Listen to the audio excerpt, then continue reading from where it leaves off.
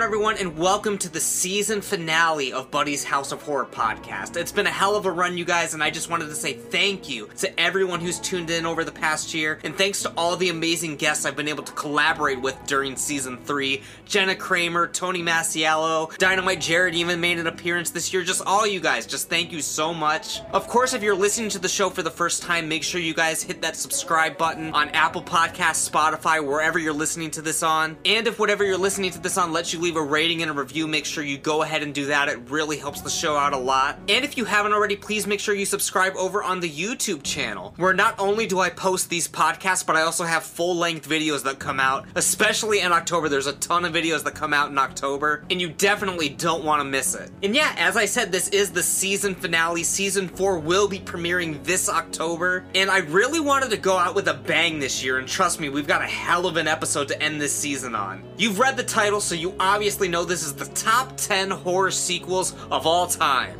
And of course, with an episode this big, I couldn't possibly do it alone, so I had to get fan favorite guest Midnight Miles Android, the Midnight Mandroid, back on the show to really make sure we end things on a high note. And I think that we did. I think we really ended on a really amazing episode for you guys. And now, with an episode this huge and epic, it couldn't possibly be contained in just one podcast. What? That's right, this season finale is going to be a two-parter. The first part is airing today, obviously, and it will conclude in the next episode. So basically, both of these together are going to be the season finale. Today, you're going to get picks 10 through 6, and in the following episode, it's going to be picks 5 through number 1. And we split it up mainly because we had so much to say and had so many great conversations, we actually ended up recording for over 4 hours, which I felt was a bit long for just a single podcast. I'm not Jim Cornette or anything. So I felt the best thing to do was to just split it up into 2 episodes. So yes, this is part 1 and part 2 will be coming soon. So you're going to want to make sure you subscribe so you don't miss it. And again, this is a great episode, so I'm just going to wrap up this intro and get right to it. So here it is,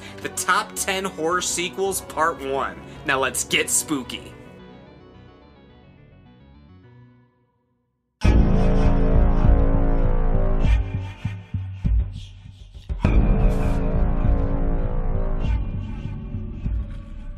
Alright, well, as the illustrious Stone Cold Steve Austin says, we're rolling sound here. It's been a while, my man. It's been a while. It's been a little bit, yeah. For a House of Horror. Obviously, I am your host, Buddy, and we've got the co-host for some of these episodes, your boy. Midnight Miles, back again. Probably sounding better than on some podcasts I've been on.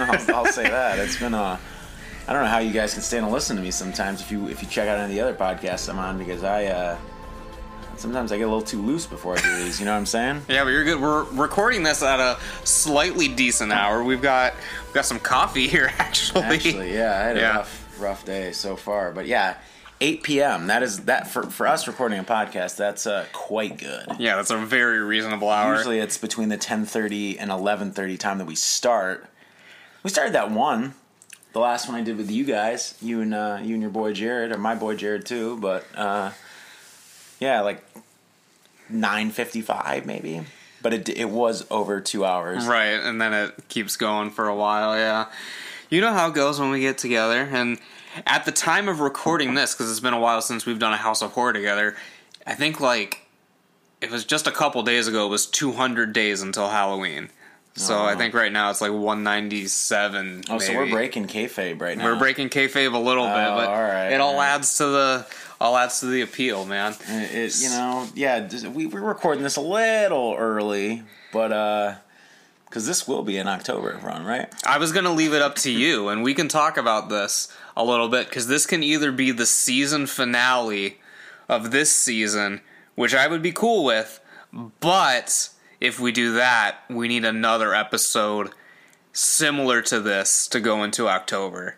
I think we have time to do that, aren't we? Doing well, we'll talk about another series, right? I'm not going to say the name, but we're ranking a series for October, right? We're ranking a series. There's going to be an underrated film, and if we release this during this season, we'll need another top 10 of some sort. We could probably do another. Look, we have 200 days roughly. Right. So if you're listening to this in late May or June, welcome to the season finale. If you're listening to this in October, then, happy Halloween. Hope you had a great summer. Yeah. If not, I hope you're starting to have a great summer, or you're about to. Yeah. So yeah, we're double fisting. Well, you got a water and a coffee. I've got water, coffee, and what is that? I don't know if this is Beer Wolf. I don't know if this is any good. Have you had this before? I had it before when it came out last year for the first time. Yeah, it's pretty good. I figured it was appropriate. I mean, we're House of Horror. That's a hard cover. It's got a werewolf on it. Not that there may or may not be werewolves on my list, but I don't want to give anything away. But may or may not. Most likely not. But me, as much as I love werewolves.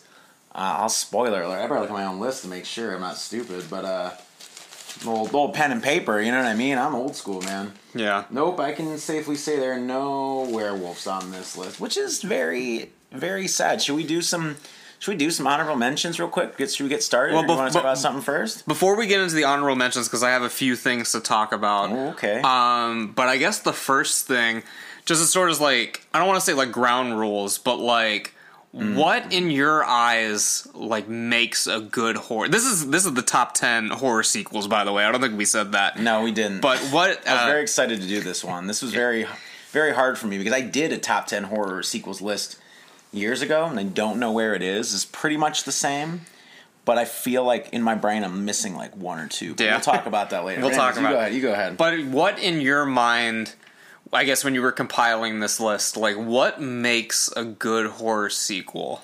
So, to me, when you're having a good horror sequel, you got to look at the first film.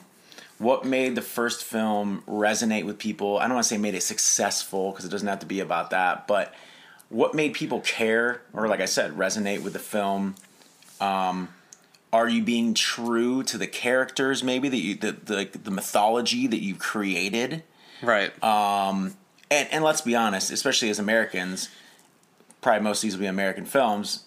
We want them bigger, badder, stronger, faster, everything. When you're going to do a sequel, you want to raise the bar a little bit. Even though most of the time, I don't want to say most of the time because I'm a sucker for sequels, probably why I wanted to do this list, but a lot of times with most people, the originals are always the best. Right. But I feel like in a lot of the films, I would say about like 4 or 5 of mine I definitely think are either on point with the original or better. So the way that mine kind of breaks down is like the first couple on the list like are not as good as the original. It doesn't mean they're not a good sequel, but they're just not as good as the original. Right. I agree with that. Like the middle films in my list, you can probably say like they're on par with the original. Some would argue they're a little better, some a little worse.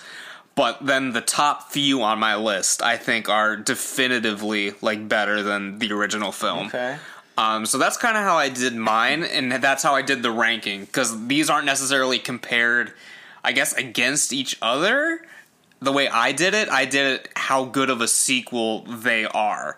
Okay. I guess. So I don't know. My list is a little bit funky, but I did it that way on purpose. Just because, I mean, like the last one, obviously we were talking about all the Halloween films, so there was a lot of overlap, obviously, because there were only 10 films to choose from. Right. So for mine, I made a few exclusions, and I did some things that I know for sure are not going to be on yours just because I figured to give us more shit to talk about, you know? Right. So, I figured at least over half our list would probably be different anyways. I just assume. Probably. It would be strange if they weren't. But I'm sure there'll probably be a little overlap. We'll see, though. We don't know at all what either of us picked. Right. Yeah, we have no clue. I gave one. There was kind of like one clue, but like that was it. But we watched one together. We did.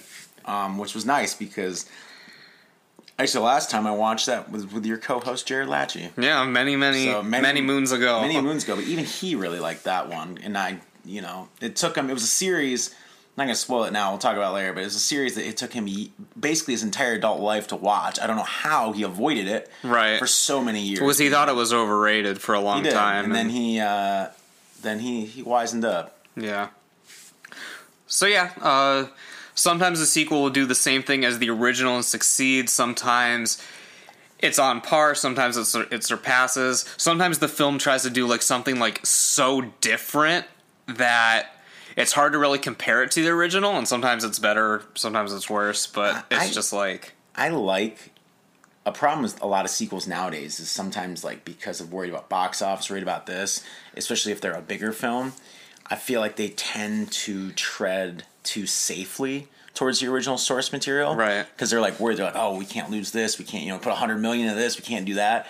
Or like, if you look at like 70s and 80s sequels, they give money to some of these, excuse me, these auteurs that would just be like, I'm going to make something insane. Or like, what if we had a zombie baby version of something from the first, and you're just like, how did this even get greenlit? Right. But I'll give it to people back in the day. They were throwing everything at the wall and some of these sequels to see what would stick and what wouldn't. I like watching a lot of sequels from those eras, even if they're not the best, because they're creative as hell. Yeah, they just really are. Exactly. And there's going to be a lot of different types of horror on both of our lists, I'm assuming, because I like a lot of different films. I don't know what else to say for like an intro. Of course, this list is limited to films that we have actually seen. Correct. So if there's stuff that like we're missing, let us know on Twitter in the comments or wherever what we should check out. Because if we haven't seen it, it's obviously not going to be on the list. I'm not going to bullshit you and put some film that I've never seen on the list. This mine, because you were talking about how yours was kind of compiled. Briefly, mine was. If I think it's actually a good film, like I think it's actually a good sequel, I think it adds to the canon, adds to the source material, complements it. But then also there's a big heavy dose of favoritism that I just really fucking like the films. Right. So, these are our opinions. Fuck you if you don't like them. We love these films. But I'm sure Buddy's list is going to be very good. Obviously, I think my own list is very good. So I hope you guys, if you haven't seen some of these, will check them out because they're a lot of fun. I can say that at least. So how many films on your list do you think that I probably haven't seen? Got my little paper over here. I'm hiding because I know for sure there's probably at least, I can guarantee 2 of the films on my list you've never seen, or if you have, it's not something you've watched or like super familiar with. I feel like you've seen probably almost my entire list, to be honest. I would say maybe like 1 or 2 max. Yeah.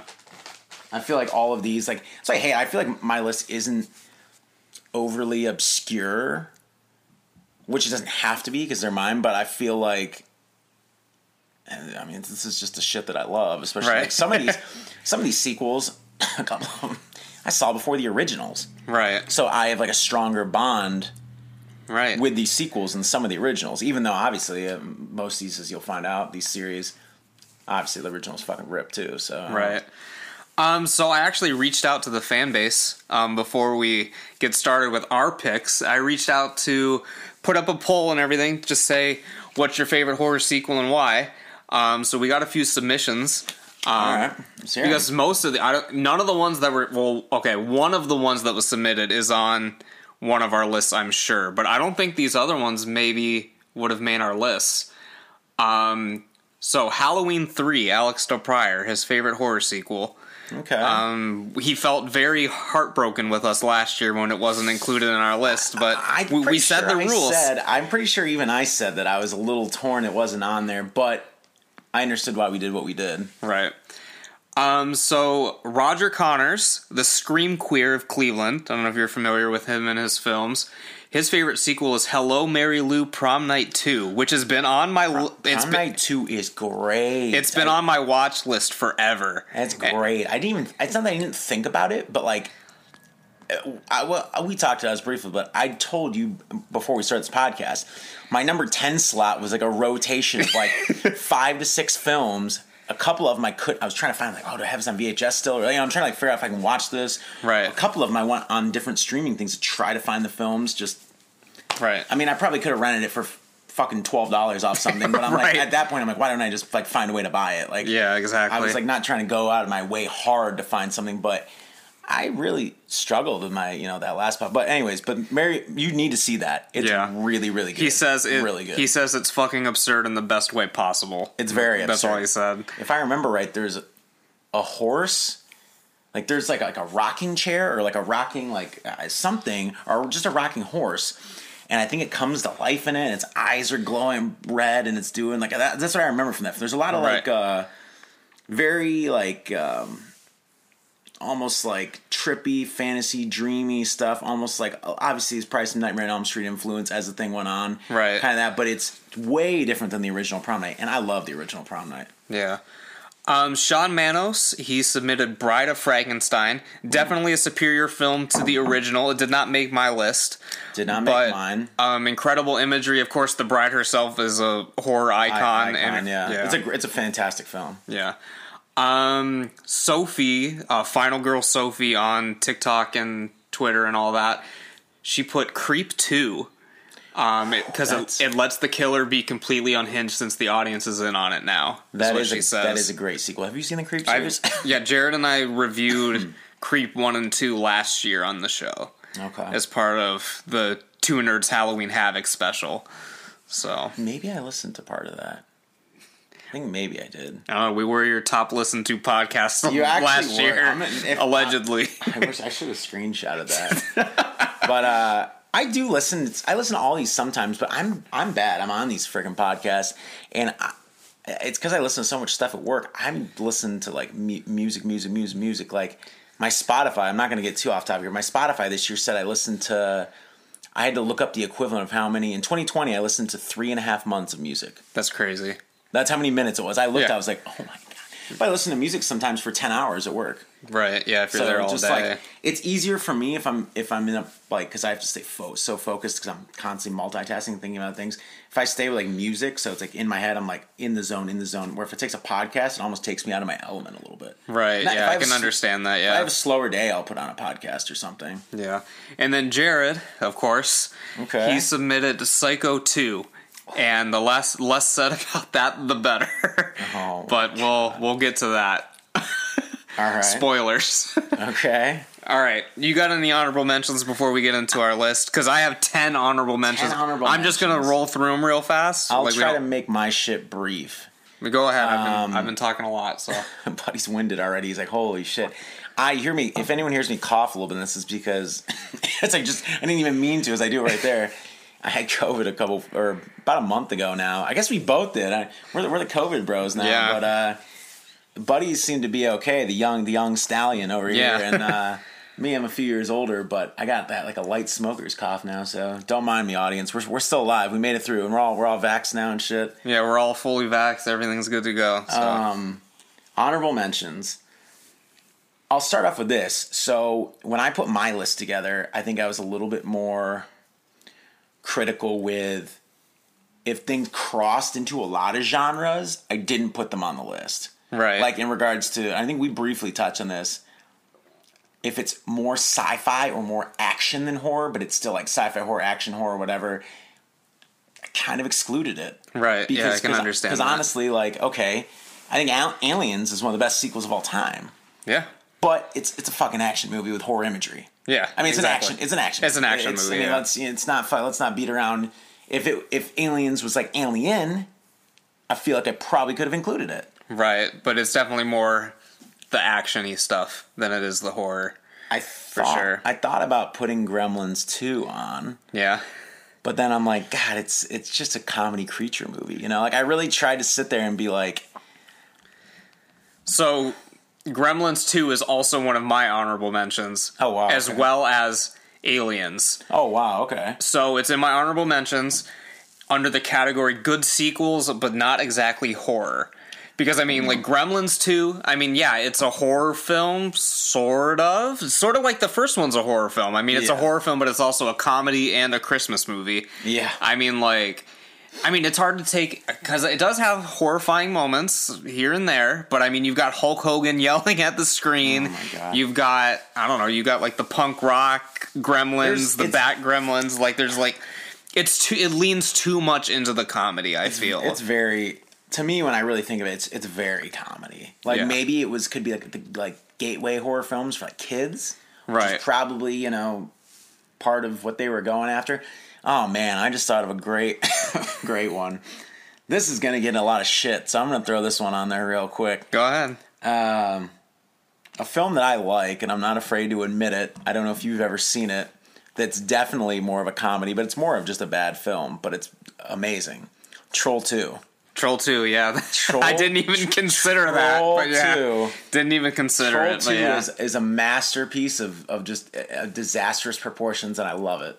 Yeah. So I could have put that on there. There were a couple others where I was like Dario Argento has like some trilogies and stuff, but they're all Right, like Inferno, and like there's official. Like they're like loose sequels though, but like Well, because at least with the Three Mothers trilogy, they're all focused on one mother per film in the books and stuff the books that talk about the mothers in the film. So yes, Inferno's a sequel to Suspiria, but I feel like they're so far off almost that I was just like, I can't.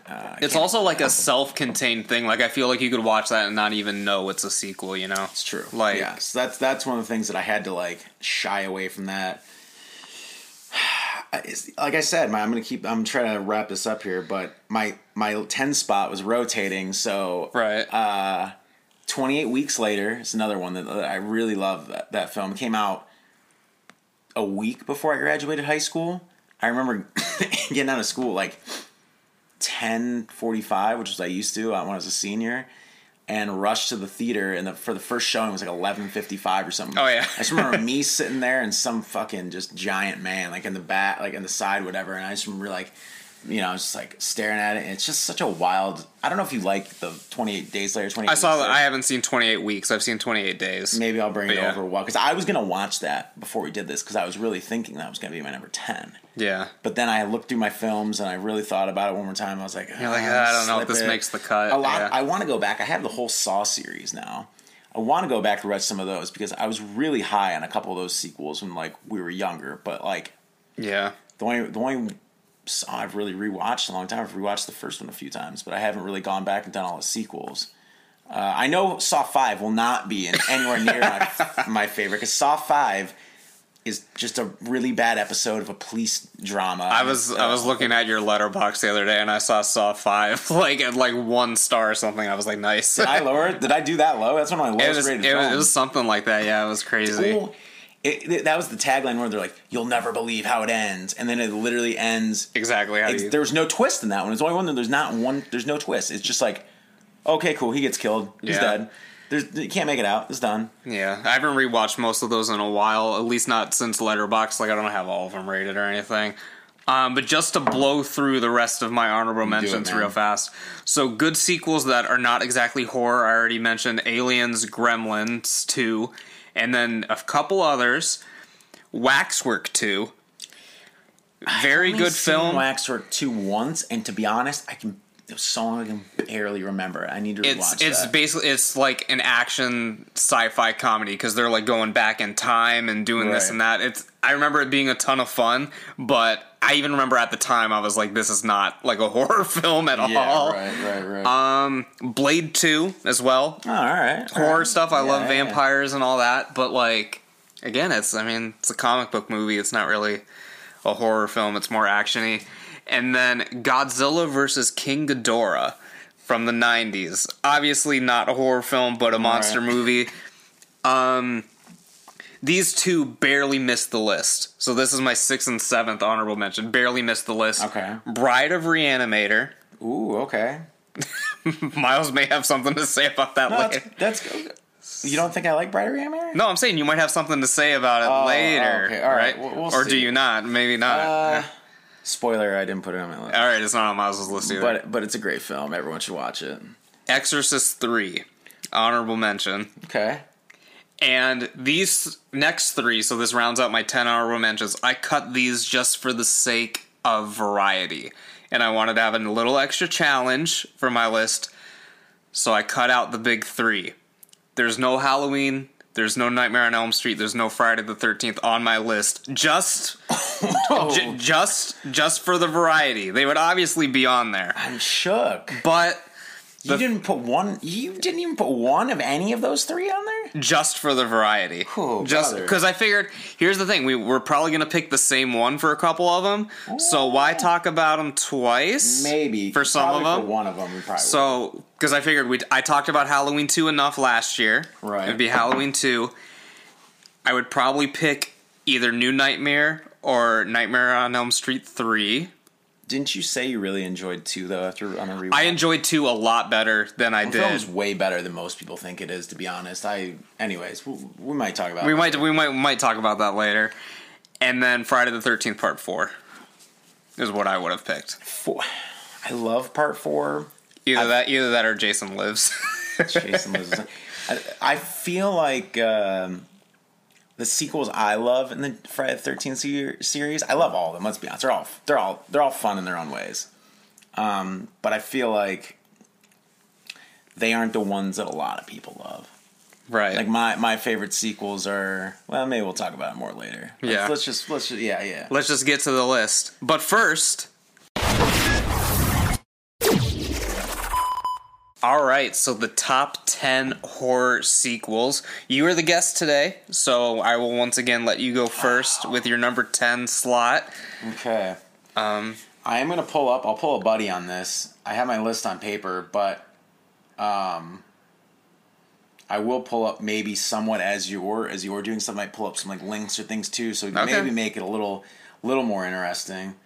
But anyways, I don't think I necessarily need to for this first one, but I'm going to. You put me on the spot now. I thought I was actually gonna let you go first, so I'm not gonna let you see this. I mean, I can go first if it's going to take you a minute, but no, I guess I got this. All right. So my first is Demons 2. Okay. 1986. I can't show you the whole list. I don't know why I'm opening this. I just want people to realize how freaking prepared we are. You know, we're like on the phones. Our lists are like this. But Buddy does this professionally, obviously. So, I mean... I don't know. I think for because some of these I wrote like one sentence, and then other ones I took like a paragraph of notes that like are going to make no sense whatsoever. So... I wish I was prepared as Buddy. But Demons 2. I went to school for special effects makeup, as I think maybe it's been mentioned on here on the, obviously. But I got really into Italian horror right after high school. Like I started reading. I was reading a lot of magazines and stuff at the time. Fangoria, Rue Morgue, Horror Hound had just started up, which is crazy. It's been that long now, but. And I kept reading about Italian directors, and I'd read about Suspiria when I was like younger, like 16, because I've always kind of been digging. Right. Mind you, this is all pre-streaming, so people don't realize pre-streaming and even the internet was big, but not. It's not what it is now. Like you can't like nowadays. There's all this stuff on Facebook, like these horror groups, and IMDb's huge now. Letterboxd. I mean, this shit didn't exist in like the mid 2000s and all that. I mean, you were on like FearNet and stuff. Like that was your big one. Well, because FearNet, like we've talked about here before, FearNet, which was actually run by Lionsgate, at one point, FearNet would put up 5 to 6 films to stream free on their site a week. But it was mostly a news site. But the quality was good. Like they had a legit player because they had a legit backing. Right. Yeah. So, like, there was some stuff, that's how I watched stuff for the first time. And it was stuff that wasn't on video. So, I remember they would, like, put news things like, oh, this is coming. Like, I remember, like, Night of the Creeps is coming. And I'm like, fuck, Night of the Creeps is not anything, I've, like, heard about it. Right. Sitting in front of the fucking computer like this, like, staring at it. But, anyways, read a lot about, I started getting into Fulci, and I was in there. Argento was kind of the gateway, stuff like that. And then I hear about, these Demons movies are real big special effects, just like gross fucking effects. And I finally was able to see a trailer, and I'm like, oh my god! Like the first one, I was like, this looks insane. For any of you who haven't seen Demons or Demons 2, please see them both. Which I have to. You don't have? I've never seen either of them. No, I have terrible. both of them on video. We could watch them sometime. Actually, I was supposed to watch Demons 2 with the person that I was seeing prior. We didn't make it that long to watch it. We didn't make it that long. We watched Demons, though, and she loved it. But we didn't make it to Demons 2, which was slightly disappointing. But that's okay. So I watched Demons recently. I wish I would watch Demons 2. But for the people who haven't seen Demons, I'll just do it real briefly. Demons is about a film that basically comes to life in a theater and basically creates almost like an outbreak of these demonic possessed creatures, but they look like a mix between something out of the Evil Dead and like stuff like that, except for the gore's even more over the top. Like there's a fucking scene where a guy's riding a motorcycle with a samurai sword cutting demons like body parts off through a movie theater, mind you. So, because there's a dirt bike in the movie theater for a contest. Oh, okay. And there just yeah. so happens to be a samurai sword that's supposed to be a decor for something else. Right, like a film prop So, as a or whatever, smart yeah. human being, you get on the dirt bike, you grab the samurai sword, and you start fighting demons. That's a smart character, and yeah. It's awesome. The ending is the whole film is insane. There's a girl that gets cocaine scraped off her titty in one scene while Billy Idol's playing in the background. It's very 80s. Yeah. In the best way possible. Demons 2 follows it up, and I don't want to spoil Demons 1 for you, so this is hard. I'm looking over we're looking over some notes and shit here, good old internet. But Demons 2 takes place in like a high-rise apartment building, but it is like fully like auto, like everything, like computers run everything. Okay. So if I remember right, I'm not gonna lie to anyone here, I've seen Demons 2 a handful of times, but it's been at least probably 5 years. I'm guessing around the 5-year range since I've seen it last. Right. Which that doesn't sound like a long time, but it's long when you're enough that watching you so forget, much shit. you forget shit. So basically, the whole place gets infected, gets shut down, like lockdown. But then the demon outbreak starts. So there's all these tenants basically locked in this apartment building with fucking demons coming everywhere, and they have to try to find a way out. That's the gist of Demons 2. Probably the most iconic scene that I can think in my head, there's a scene where they get to the downstairs parking garage underneath the building, and they can't get out, obviously, because they're trying to find a way, and demons just come out of everywhere. So many demons. It's a massacre. They're killing demons, killing people. It's just like, I'm sure shooting that scene was an absolute blast. Yeah, you'd have to imagine. It's so extreme. You're just like jumping on cars, fighting demons. There's so much makeup, so many people made up and stuff like that. It just takes... Demons is better than Demons 2. If we're going to do I don't want to do too many comparisons with these sequels. Right. But Demons 2 takes what Demons 1 does and does like a great sequel. Right, it's a different environment, but it's the same like concept, I guess. Basically, both of them are about being locked in somewhere when basically like an outbreak, some sort of crazy demonic outbreak takes place. And the people, it's almost the same premise, just different. It's like a different coat of paint. Yeah. Because the movie theater gets completely sealed up so they can't get out of the movie theater either. Right. It's like a giant theater. It's like a huge old 2-floor theater. Very traditional. And I don't know what city it's supposed to be in. Obviously somewhere in Italy, but yeah. But any kind of scratch or any kind of thing like that, you start to get. It's almost like zombies, but you start to get possessed. Yeah. So but yeah, so it's easy to infect, just like zombies. Things multiply very quickly. Yeah, stuff like that. So, but they can survive a lot of damage, which is nice. You get their arms cut off, they get this ripped off. But I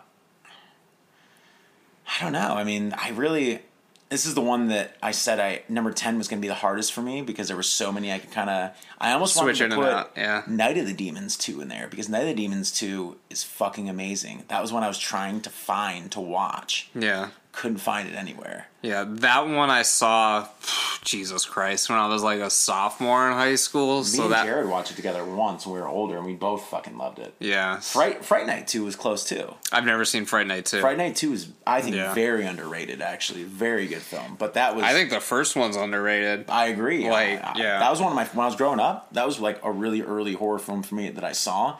And I loved it because it had everything I loved about horror. Yeah. Vampires, werewolves, fucking, everything. So yeah. I know we're getting off. That was kind of I was kind of rolling all that into my Demons too because number 10 was easily the hardest that I had to figure out because it's that final one. You're yeah, you're put so many in here. What am I supposed to do? But yeah,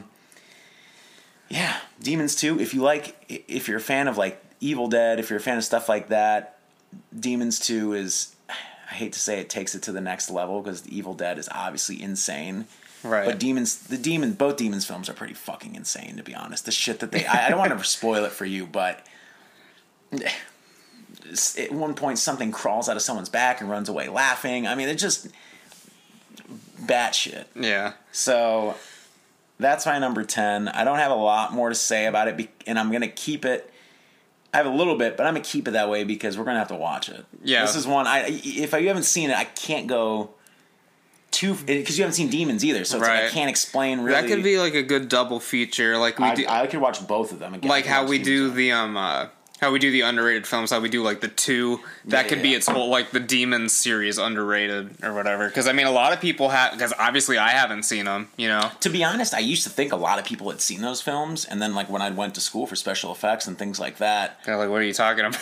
Yeah, it's like I forget how a lot of the people that I went to school though for special effects though were the most fucking basic fans. Oh really? Yeah. Or they were like really into like more fantasy stuff too, and I'm just like, yeah. Like, have you seen this? No. Have you heard of this? No. I was like, yeah. I mean, there's more effects than just horror films. But I mean, I guess if you're going to Tom Savini's school, you know, you would think that maybe. I don't even think some of the people there had ever seen like some of the shit he's in, like Maniac or anything like that. Like, I guess that's Maniac's. I guess some of these films we're talking about now are pretty underrated nowadays. When I really think about it. Yeah, no one talks about Maniac besides us. I think Maniac turns 40 this year. 40 years. I think it's 81, isn't it? Or is it 82? It's 80. It's 82. I think. Is it 82? I think okay. It's tough. I just watched it in Search of Darkness or whatever when I finally watched that, but I can't remember what year it was. It's definitely because he did it. Yeah, I probably would. Might have been filmed in 81 because he did Burning. He did The Burning, right. And I assume he went from The Burning right to Maniac, if I were to remember right. We're just saying there'll be a little horror history in this. If we get a little sidetracked, it's all horror history today. So. 82. Was it 82? You must have did it right. Oh, no, hold on. What? 1980.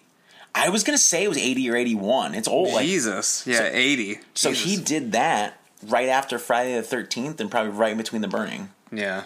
Man, Friday the 13th. Legend. Maniac to The Burning. God. Yeah. Anyways, I think we should get on to yours because some of these films there's gonna be more talk. There's gonna be a little more chatter. Yeah, some of mine are a little bit shorter, but I don't know because it just depends. Like the ones that I know that you haven't seen, I took like more notes on. Okay. And the ones that you have seen, or the ones I wrote like a couple sentences, or one I just wrote like 4 words on what it was because I know for sure it's definitely gonna be on your list. I would imagine. Okay. But for my number 10, we alluded to it earlier. Jared's pick for his favorite sequel of all time. My number 10 is Psycho 2. Okay. And so, as I said at the beginning of this, my criteria for like this bottom part of the list is definitely not as good as the original. And a lot of these ones at the bottom part of the list are a lot better than they had any reason to be. Like Psycho 2. How did this work? How was this a good idea? How did this get greenlit? Like this was how many This was like a year or 2 after Hitchcock died. It's like they were waiting for him to die to make this movie. But yeah, like I don't like. There's no reason. Like you just say it out loud, Psycho 2, and you're like, this just has to be a joke. Like you know what I mean? I'm gonna spoil it. I've never seen Psycho 3, 4, and then what was the other one?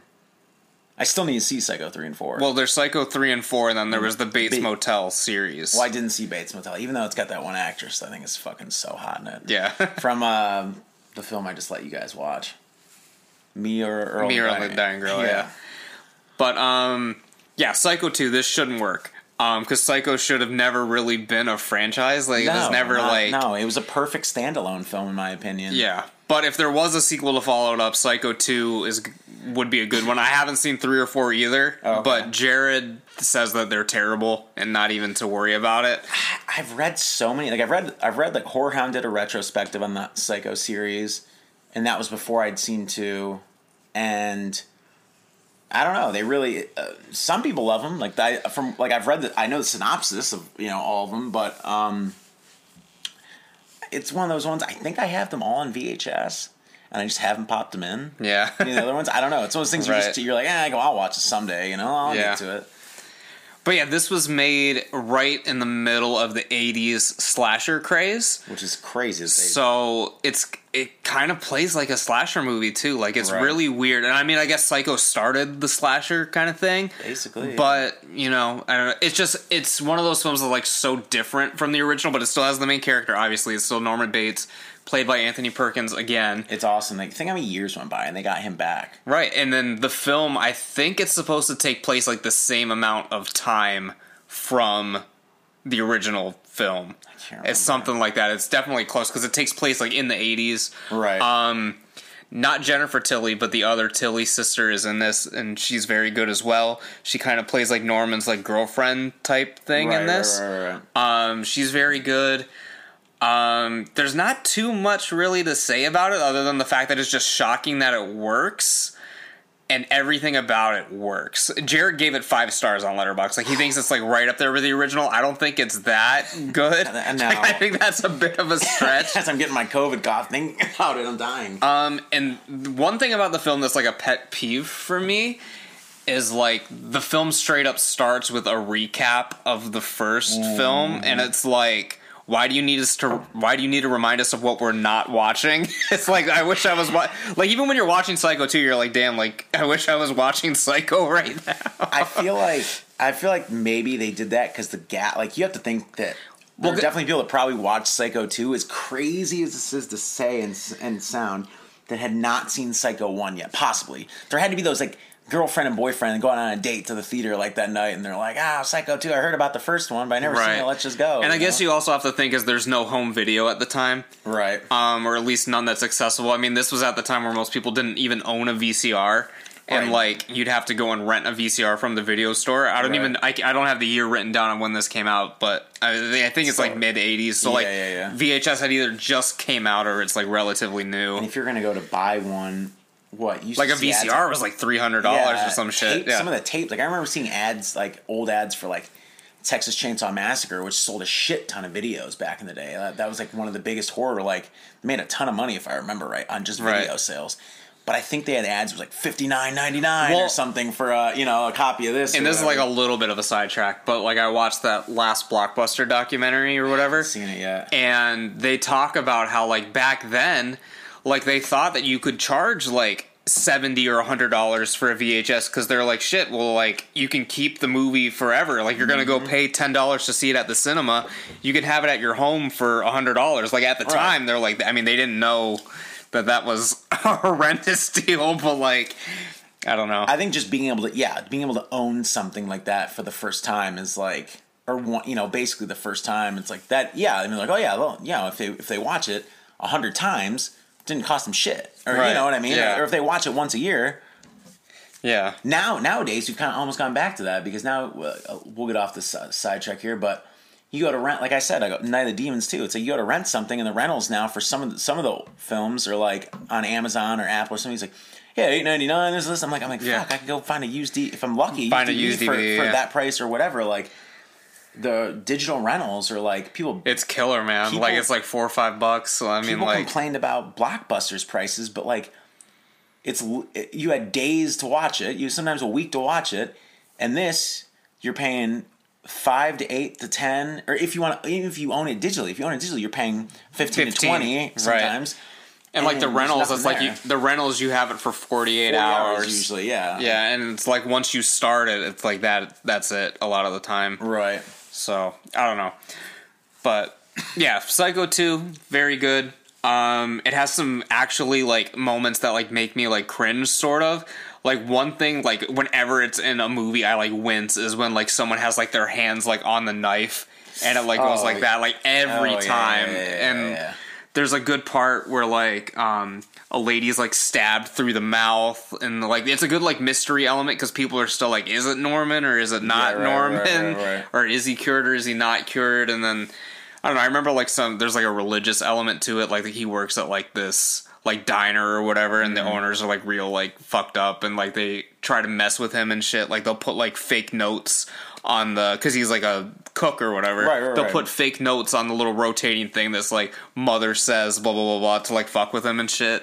So I don't know. It's just a good film. I would definitely recommend it. Watch Psycho, obviously, if you haven't seen it. Yeah, obviously watch Psycho. If you're gonna watch one, watch Psycho. We're doing a sequels thing. We're like, it'd be better if you just watch all the fucking originals of these instead. But as we're ending that up, though, Psycho, the first time I ever saw Psycho, I'm not going to say too much in this, but that was actually one of the few films to make me jump a couple times. I didn't see Psycho till I was a little bit older, and I actually got to see it in the theater. Oh, that's amazing. And I was like, and I remember the scene in the theater when he rolls around the doorway and it's shot down. Oh, yeah. It happened so quick. And normally I really don't do jump scares. I don't get like nothing. I just like the stories in the films.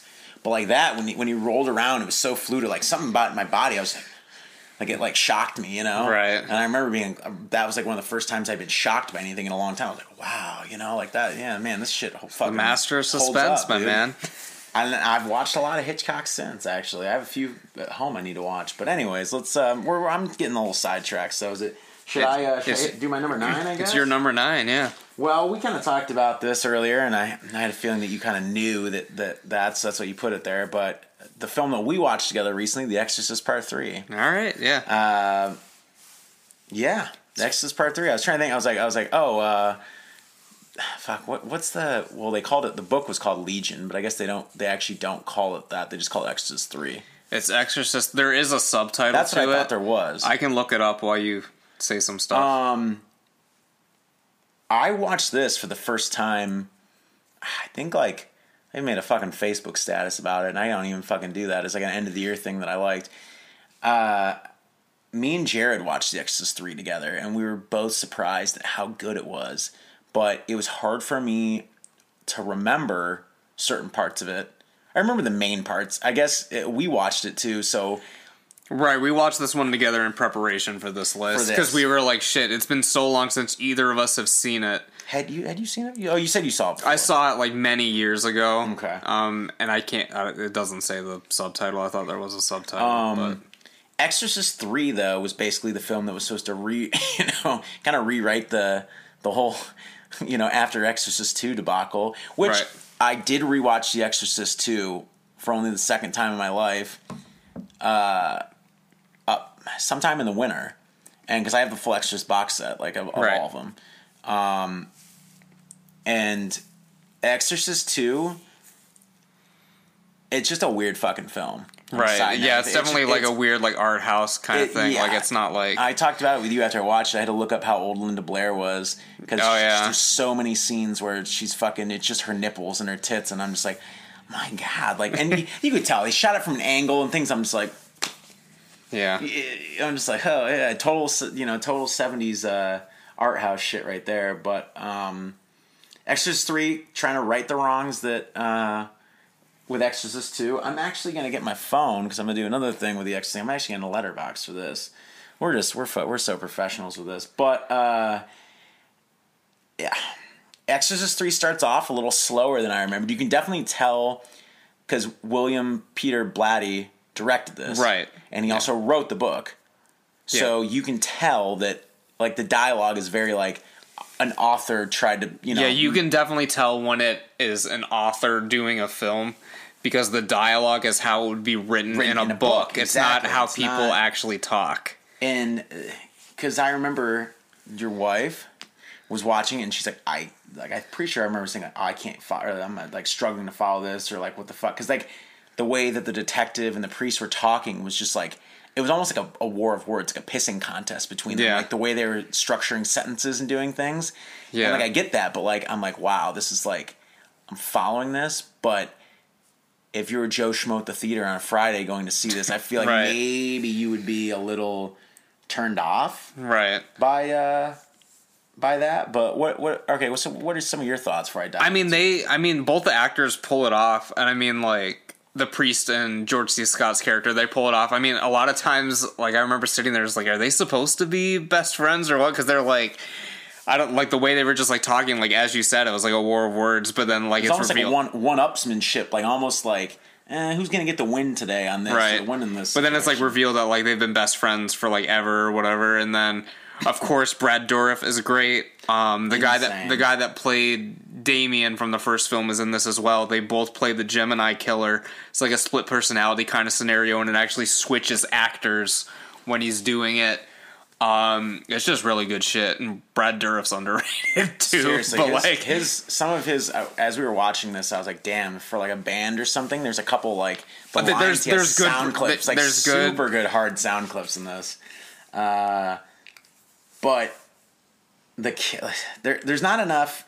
It's crazy because the last 25 minutes it goes balls to the fucking wall. Yeah. Like all sorts of weird shit happens. Obviously, the huge, crazy ending between when they're trying to almost not really perform an exorcism. Like they try a little bit, but almost just like the war of words between Well, the priest goes. He gets all. I don't want to right. Spoil. Yeah. There's gonna be some spoilers in these guys. We haven't said that yet, but you should figure.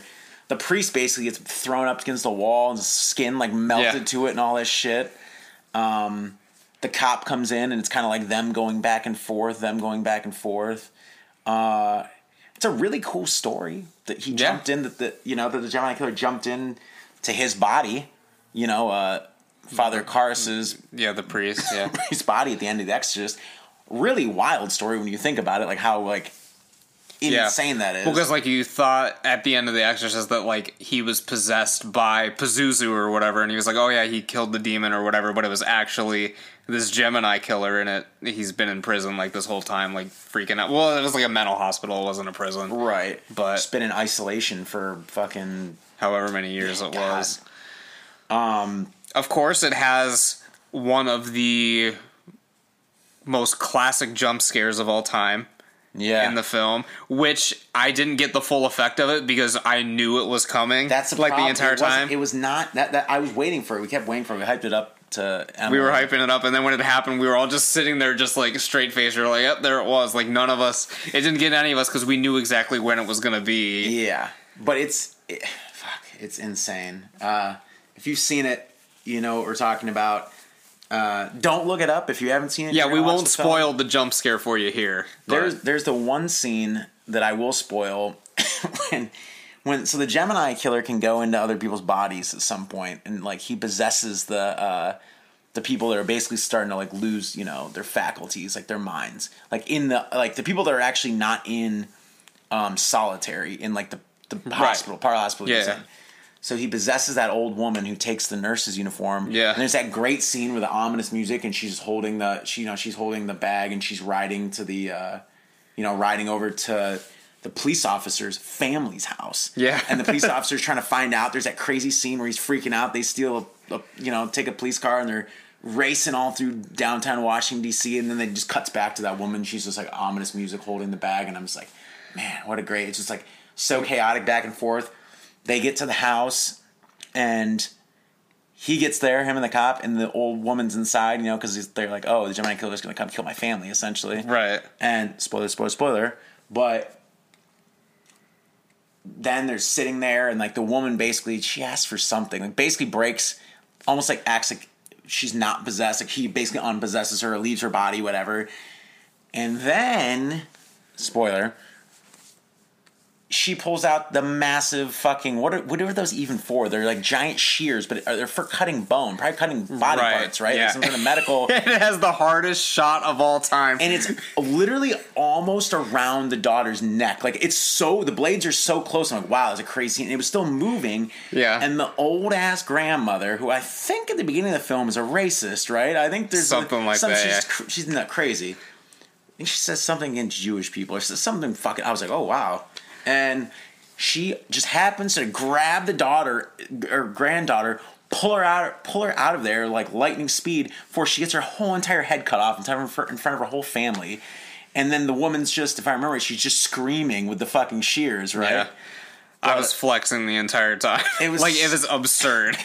And 2 seconds before that, some of they possessed a few other people. They're crawling on the walls or the ceilings and shit. Yeah. It just all of a sudden it goes, we got about a half hour left of the movie. Let's hit the fucking insanity switch, and then it's like boom, boom, boom, right. boom. And that's one of the two reasons I left it off of my list was one, I had asked you about it, and you told me you were putting it on yours, so I was like, all right, I'll leave it. That was the only one that we knew. Yeah. So I was like, I'll leave it an honorable mention, but it would have been in the 9 to 10 range on mine anyway. And the second reason, which is what you just mentioned, is it's very like unbalanced. I guess it's one of those things. the good outweighs the bad for me. Oh, for sure. Because it's fucking the scenes that go way off, like, are really good. And I don't know if it's because it was 1990 when this came out and the MPA was kind of, been destroying films. Horror, it was kind of slowly starting to get almost, another year it was going to get to that dark phase where there really was about 3 to 4 years where not much was coming out. Right. Or a lot of it would be like full moon stuff or rare straight to video stuff like that. Like, it really, the big horror boom in this the 80s. isn't really like, it's not really like gory, but it's just like a lot of it's like shocking and like crazy. So like there's not really much that, like, what are you going to cut it out for because it's crazy? Like, it's not like it's anything like, I think the gory, there's a little gore at the end when the priest's face gets like melted off, or like you see like ripped flesh and shit like that. They had to throw a little in there for us. But the stuff with the scissors, like, there's no blood, there's no But yeah, just creepy. There's a good vibe, good atmosphere. I think maybe tonally because the book, from what I've heard, is a little bit more of a straightforward serial killer cop type thing. That I think that they were trying, you obviously use the Exorcist name, so they were trying to like tack on, because I'm pretty sure if I remember right, the whole end of that movie was completely tacked on at the studio's request. Because initially it was supposed to be a much different film. But then they're like, no, we need to have basically an Exorcist thing, and they had to rewrite things and stuff like that. Which I'm very surprised, because William Peter Blatty directed it. I'm surprised he was okay with doing all of that. Right, yeah, because writers are very protective of their work. Yeah, so, but maybe, he probably was like, well, I know I can do something better than the fucking Exorcist too, so. Or maybe they're like, hey, if you do it the way you shoot it, the film's going to make X amount of dollars. If you have this crazy ending, word's going to spread and you're going to make, like, so much more. And he was like, well, fuck it, I'll do it. I definitely think, I haven't read the book, that's why I asked if there was the subtitle, because it was Legion is what it was called. The book was called. The book wasn't called Exorcist at all. It was just called Legion. Okay. So, but that's why I asked about the subtitle. But I think that I don't really, to be honest, I don't really know how successful this one was in the box office, because I guess it came out a weird time, kind of. Yeah. But it has a pretty big cult following nowadays. Like, I see a lot of people really like it, and for good reason. I mean, I think they could have sprinkled probably in like the middle part of it a little more horror, because I think it becomes very much a detective kind of film. So it's slow. It's going to be rough for some people, I feel like, but I think overall it holds up real well. Right. I was going to say one thing before we get off this. The one that this is like an honorable mention for this number, because I told you that I would watch some of the other Exorcist sequels. Exorcist the Beginning, I watched, and I wanted to rewatch it again, because I almost could have put it on this, because Exorcist the Beginning was one of the most shocking films I watched in a long time. Like, I didn't expect it to be what it was. Right. It's shot by Rennie Harlan, who did, let me look at his thing. I think he did Lethal Weapon. He did Nightmare on Elm Street 4, which I love. He did Cliffhanger, Deep Blue Sea. He did Die Hard 2. So he decides... Mostly action films. He decides to direct... Exorcist 4. He did 12 Rounds. Isn't that with John Cena? John Cena, yep. Oh my god, what a career this guy's had. But he's like, I'm going to do Exorcist the Beginning. And I put it in. I watched this maybe this November, December. And I was just like shocked by there's like crazy imagery of like people being hung on crosses and insane amounts of gore, and like the whole ending is just batshit fucking crazy. And like, this came out in 2004 in theaters, and I'm watching this, I'm like, how? Yeah. I was like, literally, this film, it's like if Lucio Fulci directed The Exorcist. Oh yeah. And I'm just like, how did this even get made? I feel like the Exorcist series, I still have to watch. I looked it up because there's the 2 prequels. I still have to watch Dominion, which is the other prequel. But I feel like the Exorcist series, because of the name value of the original, they're allowed each of the films to get away with a lot. Right. Where like if it was just a random possession film with no name, no really legacy, some of this shit would have never got passed or never got put through. Yeah. But because they're like, we're going to put The Exorcist on this, okay, it's probably going to be successful. Either do what you want or let's go as crazy as possible. Right, yeah. was the first horror film to be nominated for all those Oscars and stuff. Yeah. So, but people should watch. If people want to see something insane, we might have to watch that together because I guarantee the opening scenes. I remember taking video of it. I was like, what the fuck? And we've seen a lot. I've seen a lot, but I just didn't expect. Right. From an Exorcist film. Yeah. Oh, okay. Yeah. But so I could almost, if I were to rewatch both of those, Exorcist the beginning might have went in there. So this will the number 9 will have like an asterisk on it. So that'll we might need an update. That could be another double feature. The Exorcist prequels. We could do both. Jesus Christ. We got some time. We got some, yeah. Some time before Halloween and all that stuff. But I really would I'd like you to see that Exorcist the beginning. And it's cool. It's always cool to watch something we haven't seen for the first time, like Dominion, because I've never seen it. Right. But I think both of those were made because at the same time because of legal rights, because they were fighting. Both production companies had somewhat rights to the series, so they were both trying to rush. The movie. Yeah, they were both trying to rush a film out, but then they found they were both legally going to be able to release them. So it's just two Exorcist prequels within 1 year of each other. That's crazy. All right. Well, speaking of people on crosses, I'm obviously a big vampire guy. So I wanted at least one vampire film on the list. And this one I know for sure that you probably have never seen this film in the series or any film in the series. Okay. But yeah, I just wanted to have a vampire film on the list. Obviously, Blade 2 is an action film because that would have been an easy one to do. Right. And the original Lugosi Dracula, Dracula's daughter, I wouldn't really necessarily consider that a great sequel. I've seen that once. I watched that once real late at night. But the Hammer series... I've seen some Hammer films. Has some Dracula sequels. It's the longest running like Dracula series. Christopher Lee's a beast. Christopher Lee, dog. Peter Cushing in there?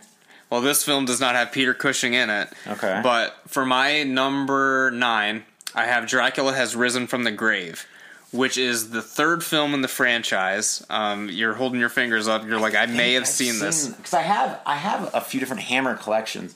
I have to get on the old letterbox. The most of these letterbox in fucking a year. But yeah. But yeah, this is the third film in the franchise. Obviously, there was Horror of Dracula and then Dracula Prince of Darkness. I've seen... What were the ones you just said? My brain's... Dracula Prince of Darkness was the second one, and Horror of Dracula was the first Hammer one. That's the one with Peter Cushing. I've seen when they have like the big like grand table and he jumps and then pulls the drapes down. Right. Yeah, that's from the first one. But yeah. Why do they not have Horror of... Miles is doing something on Letterboxd. Fuck, Letterboxd is failing me. I'm gonna get on. That's cool. Let's just look up Hammer Dracula films. I can't even spell. Look at how professional we are. Yeah. But yeah, this was the third film in the franchise. Obviously, again, this was back in the olden days. There's no home video and stuff like that, so there's some like weird continuity issues in it. Like the very beginning of the film, Dracula is not alive yet, obviously, because it has to be like resurrected or whatever. But there's like already like a dead body or whatever, and it's just like, how did this dead body get here? It's like in like a bell tower in like this church, and she's just like hanging down there. And obviously he was dead at the beginning of the previous films. So it was like, how did this random body show up or whatever? But I've seen the Satanic Rites of Dracula, which was 73. That's one of the later ones. Right. That's the second to last one, I think, if not the last one. Because Legend of the Seven Golden Vampires was on there, but I always wanted to see that. I never watched that one. Yeah. I've seen... And I haven't seen all of them, so this could be... Prince of Darkness. I think I've seen this one. But if I did, it was one time, and I can't remember much of it. So, yeah, there's some weird lore issues in it as well. Like, you can see Dracula's reflection in, like, the water and stuff, but he's not supposed to have a reflection. Right. So it's definitely a flawed film, but I think that, like, out of the Hammer films, besides the first one, I think this one's pretty much, like, on par with the first one. This would be the one to see out of the ones that I've seen. I wanted to see Dracula AD 1972 because I haven't. I heard a lot of people like that. It's actually a lot better than you would think it was. Like, you just, again, you hear the title Dracula AD 1972, and I've it heard sounds people like it. absurd. I wanted to watch that one. But yeah, it like deals like with the reincarnation of Van Helsing, like Peter Cushing's character in it. He's like a detective or whatever, and like there's all this crazy funk music playing and stuff. But Satanic Rites of Dracula is really weird too, because I had that on a collection and I watched that. yeah, that one's and that one's also like public domain, so it's always on like those 50 movie packs or whatever. Right. I think I have it on a couple different things. Yeah. That's a good choice, and that's actually a good, because I have some other Hammer like horror collections, like with like one of their Mummy films, like some of the different stuff that they've done. Right. I really want that book. They have a book, Women of Hammer Horror, that's basically like a fucking softcore book. Yeah, I'm familiar with it. Okay, my buddy's real familiar with it, guys. I'm a little familiar. Yeah, it's called like it's basically like centerfolds of like all the women that were like the stars of these films. If anyone wants to get us both that book and just reach out to the show, we'll PayPal you the money or something. Just send it. I had a chance to buy it a couple times. I don't know why I didn't, but I think it's like $40-$50 book, which isn't bad, but it's still one of those things like when you're like randomly see, you're like, I don't want to spend that money. Yeah, but this was another one I took maybe too many notes on because I didn't know if you'd be familiar with it at all. But a fun fact about it is that Christopher Lee was like, this is only the third film and he's already sick of playing Dracula. He was basically like guilt-tripped into being in it because he was like, well, if you don't want to do this movie, like all these people aren't going to be able to work and whatever. So like he was basically like, you have like an obligation to like do this or whatever. So like, which kind of sucks. And then because like even in the second film in Prince of Darkness, he like refused to speak any of his lines because he thought they sucked so bad. Literally in the second film, Dracula does not speak at all. He just like grunts and shit.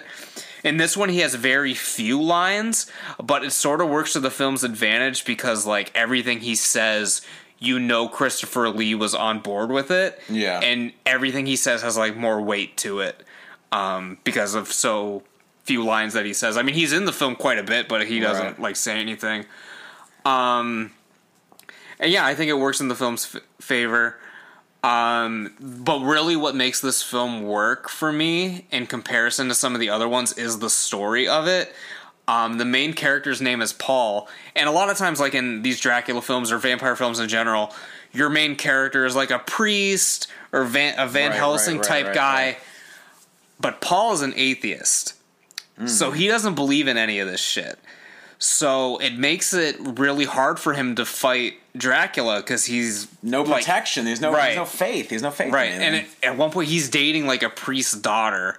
Classic. And so like there's like this dinner scene where like I can't remember exactly how it goes down, but basically Paul doesn't say the prayer or whatever, and he's like, "Oh well, I'm an atheist," and the priest like flips out and kicks him out of the house or whatever. Can you imagine dating? I would just say, "Oh, I didn't know I had to say it" or something. Like that'd be the one time I would lie. Like if I really was into this woman, I wouldn't tell a priest to be like, "Yeah, I'm an atheist. I'm trying to bang your daughter." Like it doesn't go over well. Yeah, at least he's being honest, I guess. But like. I don't know. It wouldn't work out well for most people. No, that wouldn't be. I would think of some way to avoid whatever that was that just happened. Right. But yeah, he clearly does not have the advantage over Dracula. At the beginning of the film, he doesn't even know what vampires are or who Dracula is. That's hilarious. Anyway, so I don't know if I've seen this one. Then maybe I've because I've seen 3 of them at least, but I don't know if I've seen this one now. They used to have that pack. They had a pack in like the mid 2000s, when I was buying stuff or I was getting really, really into horror, that had 4 of them on it. Do you remember that? I have a 4. It's like the Dracula like 4-pack. That's what I have. Okay, yeah. That's what I always like. I would see it and wanted to get it, and then I just didn't. And then I'd seen a couple of them just through other things around or whatever. I think back when I had Netflix discs, I saw one of them too. I threw one on there or whatever and watched it, but. The good old days, man. The good old days. I won't get too much more into it, but there's this one great scene where Paul stakes him, but since he doesn't have, like, since he wasn't, like, praying, like, in his heart or whatever, like, during it happened, Dracula survives the staking, pulls it out, and throws it back at him. Oh, my God. It's just, like, a great scene. Yeah, I definitely haven't seen this one, because I feel like all of that would be, like, super memorable. Yeah, and this came out, I think it was either the same year or the year after the MPAA started, so this film is actually rated G by the MPAA. Tight. So either they didn't watch it and just slapped something on it, or they didn't know what the fuck they were doing. Because there's actually like a lot of like violence, stabbing. There's like blood coming out of the eyes and palements. I was gonna say, like, most of the stuff, like from the Hammer stuff, there's a little bit more blood, gore, like not in like the way that people think of nowadays, but like at the time. Yeah. And yeah, like I said, I think it's just good because of the human element of it. I mean, a lot of times, like in these films, you're getting like the Jonathan Harker story where it's like, oh, I'm going to go to Dracula's castle or whatever. Right, but like this one is just like so like different from all that kind of stuff.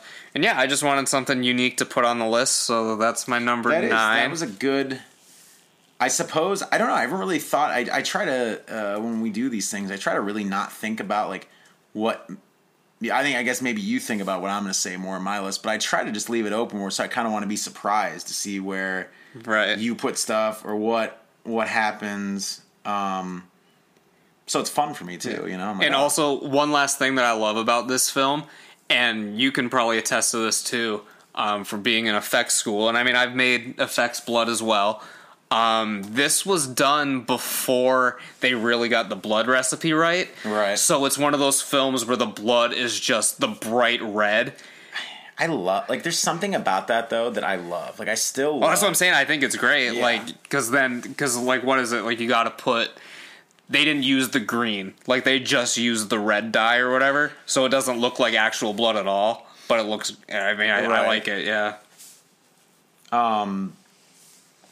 I love 70s, like the super. It just, I don't know. I think it worked with the way that films in the 60s and 70s, like, well, once they started adding a little gore in the late 60s or whatever. When I mean gore, I mean a little bit of blood. Like, there was enough because that blood stands out like a mile away. Like, you're looking at like the early like Herschel Gordon Lewis films and stuff. Oh, like, yeah. super bright, blood red and stuff like that. It's like shocking in a weird way because it's so unnatural. But it looks cool, and like the way everything's shot in film, and the film's a little bit gritty back then because it's just like, the style's just a little more grit. Just all of it, love it. Yeah, that's my number 9. Number 9, all right. Well, number 8, I actually don't have a ton to say about this, but I'm hoping that you. It's funny as I'm saying this. Oh, my top horror sequel, but number 8 is a film that I've only watched once. And I watched it with Jared. Okay.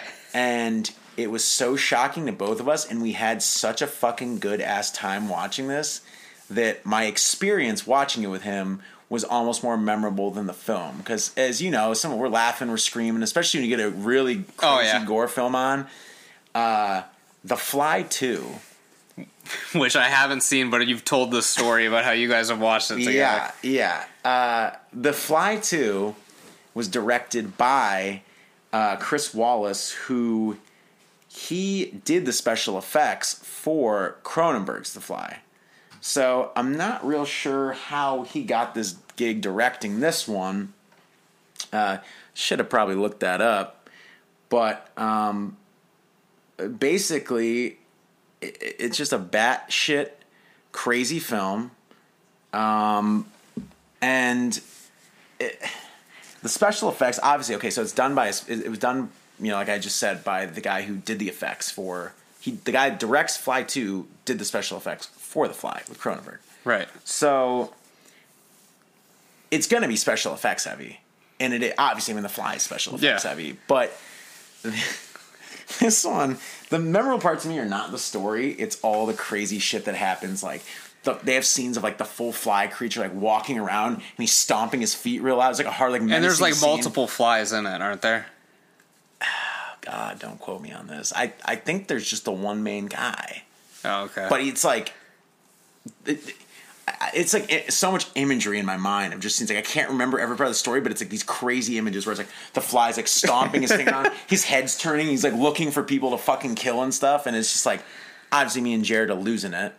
Yeah. There's a scene where a guy opens a door and to try to go out like this walkway, and the fly throws a body sideways. Like the door opens and a body's flying sideways at the door, and the guy just goes like this and just goes and shuts the door real quick as his body is just flying sideways. And I threw up. I mean, I basically was on the ground screaming and crying because it's just so 80s. It's so insane. There's a scene, I think, where the fly crushes someone under an elevator shaft or something. But body count's obviously ramped up. It's basically just a fucking... It's more like a monster movie in the typical sense, where like the Cronenberg fly, like he's gradually turning into the fly, and it's a lot more like the emotional shit. And like when he becomes the fly, I mean, he's not rampaging through the town.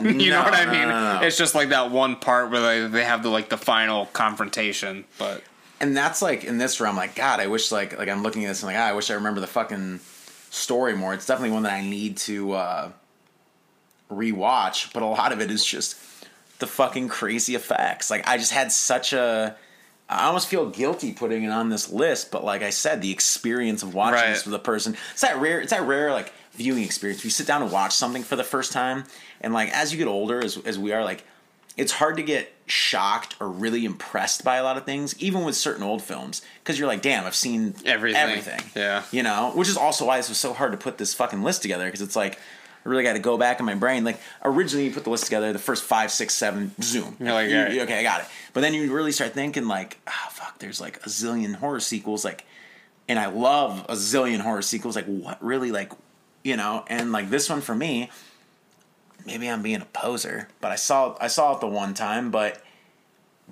I just have these images of the film. Like I know it stuck. Okay, the plot didn't stick, but I can see all these crazy images of what was going on in the film. So I'm like, that's kind of why I put it on this list, because it's just everything I love about like creature horror, right? Or like full on frontals of special effects. Because this was like the end of the '80s. A lot of stuff that was coming out, you know, even with like the Nightmare on Elm Streets and some of the stuff, Hellraiser was starting. Like the end of the '80s, even as horror was kind of like starting to slow down a little bit or die off.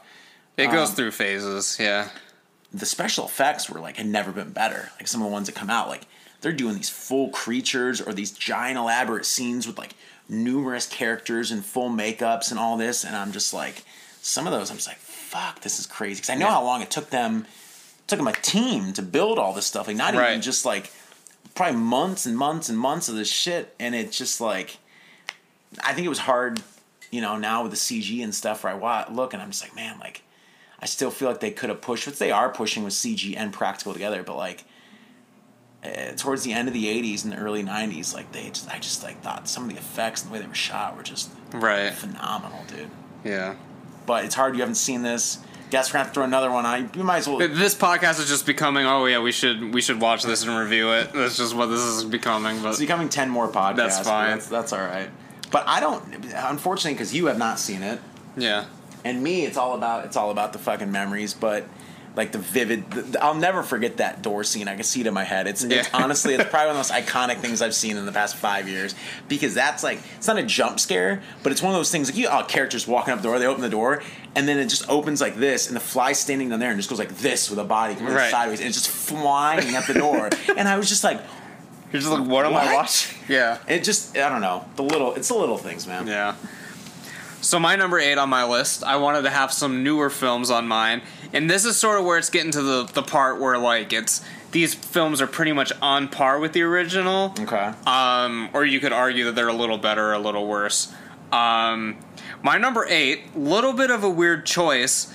And one of the main reasons I wanted it on here, because this is another one where I watched it and I was just like, how is this good? Annabelle Creation. Okay. Is my number 8 on the list. Mainly because the first Annabelle is terrible. So bad. So terrible. It was basically Rosemary's Baby Light. Yeah. Essentially is what that was. So we saw this in theaters. I've seen it a couple times since. But like we went into it because we were like, all right, whatever. There's no other horror films to watch on this Friday night. We'll watch Annabelle Creation. Did it come out like in August? End of August? It was like a weird, yeah. So we watched it, and I was like, sitting in the theater, I was like blown away, like how much better it was than the original. So much better. But when you compare it to like The Conjuring 1 and stuff like that, like it's about like on par, I would say. Yeah. But if you compare it to Annabelle, it's like a billion times better. Okay, so there's 3 Annabelles now, right? Because I saw the third. Right, and then there's Annabelle Comes Home, which is almost a Conjuring film. I mean, they're all kind of whatever, but like because they're actually at the Warrens' house in that, right? Where she's like babysitting, like house sitting or whatever, and it's just like I actually thought that was pretty fucking good too. To be honest, it was fun. Like, I haven't seen it. Oh, you haven't seen it? No, I haven't seen that. That was kind of like a haunted house film. So it's like each of them are different. But Creation has that fucking crazy scarecrow part at the end of it, doesn't it? The one where the scarecrow comes off in the barn or whatever. Right, yeah, it's in the because you see it at the beginning of the film because like the premise of this one is like there's all these girls and they're like orphans and they go to the house of the guy who made the Annabelle doll. Right, and he's opening his house as like a foster home, sort of like repent for bringing this evil into the world because his it's not a spoiler, it happens in the first 2 minutes of the film, but his daughter is Annabelle, and she's hit by a car or whatever, so basically Annabelle's quote-unquote ghost or whatever was reaching out to them to put her spirit into this doll, but of course it was not actually her, it was a demon. Right. So to repent for that or whatever, he opens up his house. He was like he used to be a priest, or like he's a fallen priest or some shit. Right. And it's basically like the girl that like comes is like a nun, and she has like 5 or 6 girls that she's like the caretaker of. And yeah, but at the beginning of the film, they go into the barn, and there's like this creepy scarecrow thing, and the entire time you're just like, all right, well, when's this gonna come to life? I love scarecrow stuff so much, and scarecrow like genre stuff is like very few and far between. Oh yeah. So I remember when that's like one of the most memorable parts to me, like more memorable than the doll, is just like that scene where they get the main girl gets trapped in the barn, right? Right. Yeah. And then the scarecrow starts to come to life. I think because there's so many things in this film where they set it up and then you're just waiting for something to happen. Right. Because, like, very early on in the film, again, you see that the girl is the guy's wife who owns the house. She's, like, bedridden. And so you're like, all right, I can't wait to see what she looks like. She's obviously all fucked up. Right. There's the one girl has, like, cerebral palsy or whatever. She has some sort of illness where she can't really walk well. And they have, like, the old, like, wheelchair stair ramp thing that, like, goes up the stairs. So you're like, all right, I can't wait for someone to get launched off of that thing. Right. Like, there's just, like, so many things in this film where, like, it builds upon the suspense well. And it's worth the payoff. Like, a lot of times, like, there's, like, oh, it leads to nothing or it sucks. Or shit, like, comes out of nowhere and there was no setup, like, at the beginning of the film to, like, even establish it. I think they do that well in the third one, too, which you haven't seen. They show a lot of, like what you said, they set up for set pieces, things like this. You know things are going to happen. I think that even Creation is kind of, because it's set in that one main location, just like the third one's set in one main location. They're almost like just like good haunted house films, right? Which I don't know why the first one really wasn't like. I don't know. I don't think they knew what they were fucking doing with the first one, because it's all over the fucking place. Yeah. And I mean, like, and again, if you look at the other films in the franchise, I mean, like, you've got The Nun, which was terrible. The Nun, okay, look, The Nun, when I watched that, what I saw was someone trying to make a cheesy Italian horror film. Like, that's what I saw. Some of the effects and some of the shit that they were doing, I was like, is this trying to be serious? Because I feel like it's trying to be a throwback to, like, weird 80s Maybe films. I need to rewatch it, but I don't know. If you watch it and don't, like, the tone, as soon as I start watching, I got the tone, I'm like, it's got a little cheese to this. Like, it's not. I actually talked about The Nun with someone the other day, because it was 10 years since the first Insidious came out the other day. Oh, really? Yeah, it was like the decade, and like my friend was like, "Oh, this is my one of my friends in Pittsburgh is a big horror fan." Like, "Oh yeah, it's one of my favorite modern franchises." All this, and he's like, "Yeah, if you watch Insidious 1 and 2 together, it's a really good film." Because I feel like the first Insidious, I remember that hit the festivals and stuff like that first. It was when I was living in Pittsburgh, actually, it came out, and I was like, wait, there's a lot of hype in the magazines, like even before it really started to get like trailers and stuff out, because it was like a slow burn. Like it was kind of a weird release. Like, I know we're getting a little off track, but it's all horror, we're all good. But it was like few theaters, a few more. Like, it didn't have a modern release, so by the time I saw it, it had been mostly around the nation, but finally got to like the Midwest or East, whatever. And I remember seeing it, and I was like, the hype was just too hype was too It's too high. much. Like, it was good. Jared said the same thing. Like, I went into it with no hype. I don't know if I saw it like early on, but I saw it before everyone was talking about it. Because Jared saw Insidious 1 and 2 in the same day. And, wow. and he saw Insidious, I mean, that had been a couple years since it was out at that point, so everyone was saying, oh, Insidious is great. So he's not the biggest fan of those films because of the hype, but 3 and 4 were actually pretty good. And as we're a little off, but were these sequels? I thought what was the Last Key. Last Key was 4. And then the third one was Insidious 3, yeah, but it was the prequel. Yeah. I thought both of those were actually pretty good sequels. Like, I think I like all the sequels to Insidious, as we're talking about sequels, more than the original. Yeah. Yeah, it's tough to say. I haven't, because I've seen the first 2 a few times. I've only seen the last 2 in theaters once. Right. So it's like tough to say, but I like Insidious 1 and 2, especially if you watch them back to back, because they blend into each other. I probably would have to go back and watch them together. Not that I don't know if I ever will, to be honest, but I might.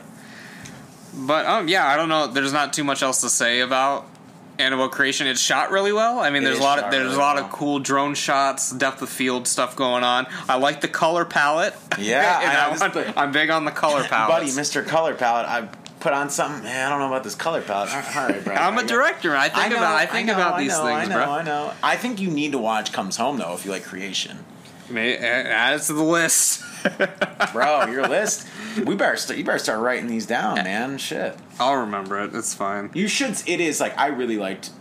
It's cool that you actually put that on this list, Creation, because when I was thinking about all like recent horror stuff, because to be honest, spoiler, I don't have any recent shit. I figured there wasn't going to be that much recent shit on yours, and that's why I wanted to exclude the big 3 from mine. Because I'd be like, all right, so we'll give some attention to some of these other films that we wouldn't necessarily be talking about. I was going to, like I said earlier in the podcast, I was going to go maybe rewatch some of the Saws. I really thought about it because I really do, especially back in the day. I was a real big Saw fan. Yeah. And I was like, I bet you one of them would probably make the list. Honestly, if I remember right, I really loved Saw 2, and I thought Saw 2 was a great sequel. And I actually really liked 4 and 6. 3 was a little overrated to me. Everyone loved 3. Saw 5, as we talked about, is trash. That's probably why Saw 6 was so much better, because it was so much better than 5. Yeah. Fuck. But anyways, we'll a little touch of modern horror, but we'll shelf the Saw conversation for the moment. Okay. Spoiler. Oh, okay, but, all right. But we can move on to your number 7, I believe. So this is like you said. This is where, for me, it's a toss up between, the sequels and the originals. Like you said, they're kind of almost on an even playing field now.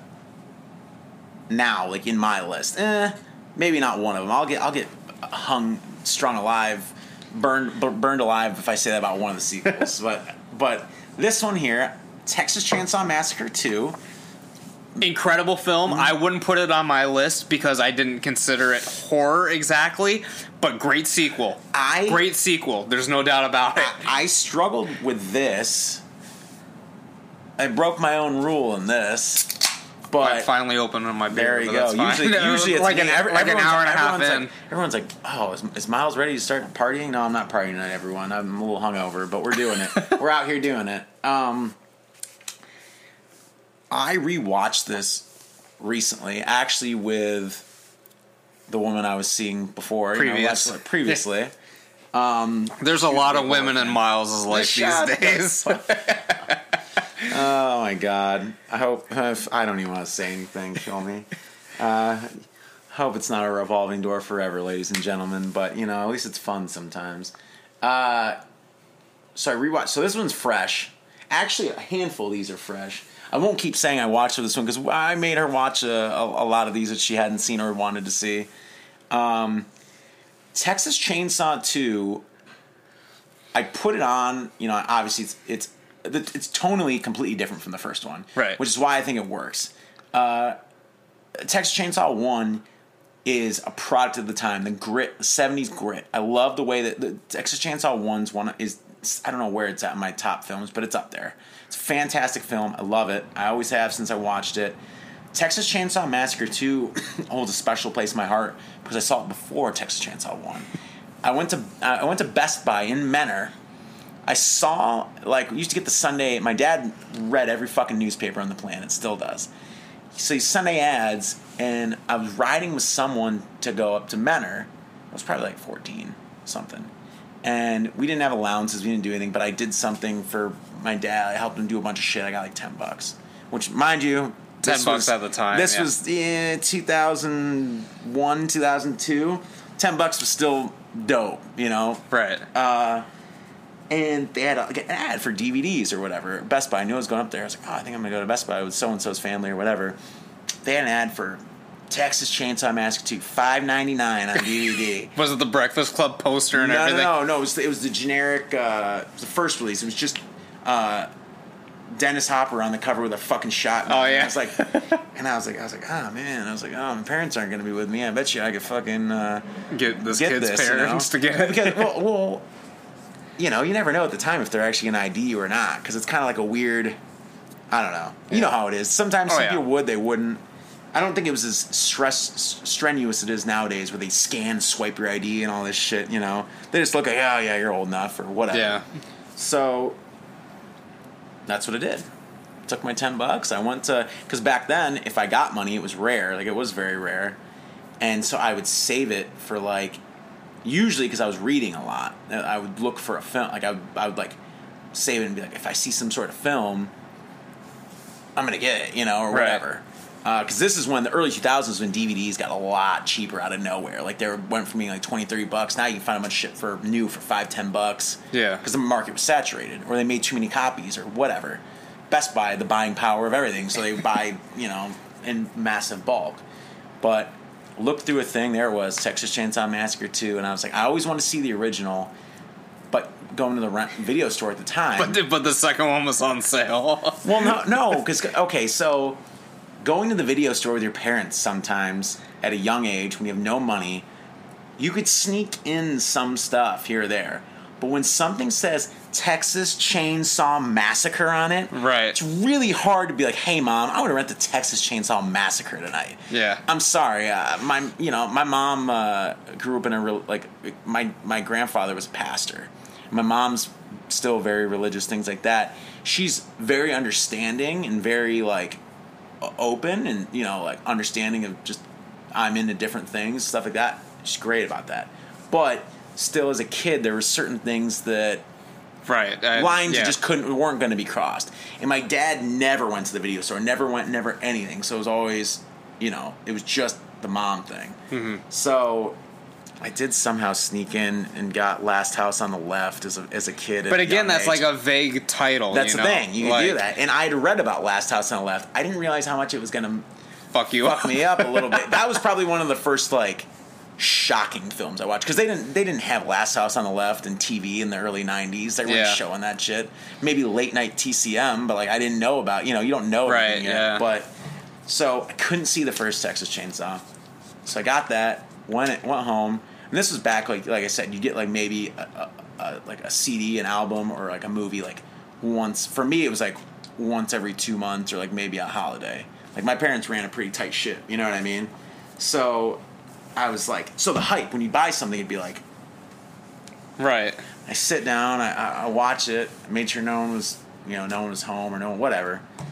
And I was just like, wow, this is fucking I'm trying to say fucking about it. This is crazy, you know? Like, the opening scene when they're driving with the fucking bros on the bridge and shit, and Leatherface comes up and he's shaking and cutting through their car and stuff. I'm just like, you're hooked. It's the best thing about this. You're fucking hooked within a minute to 2 minutes.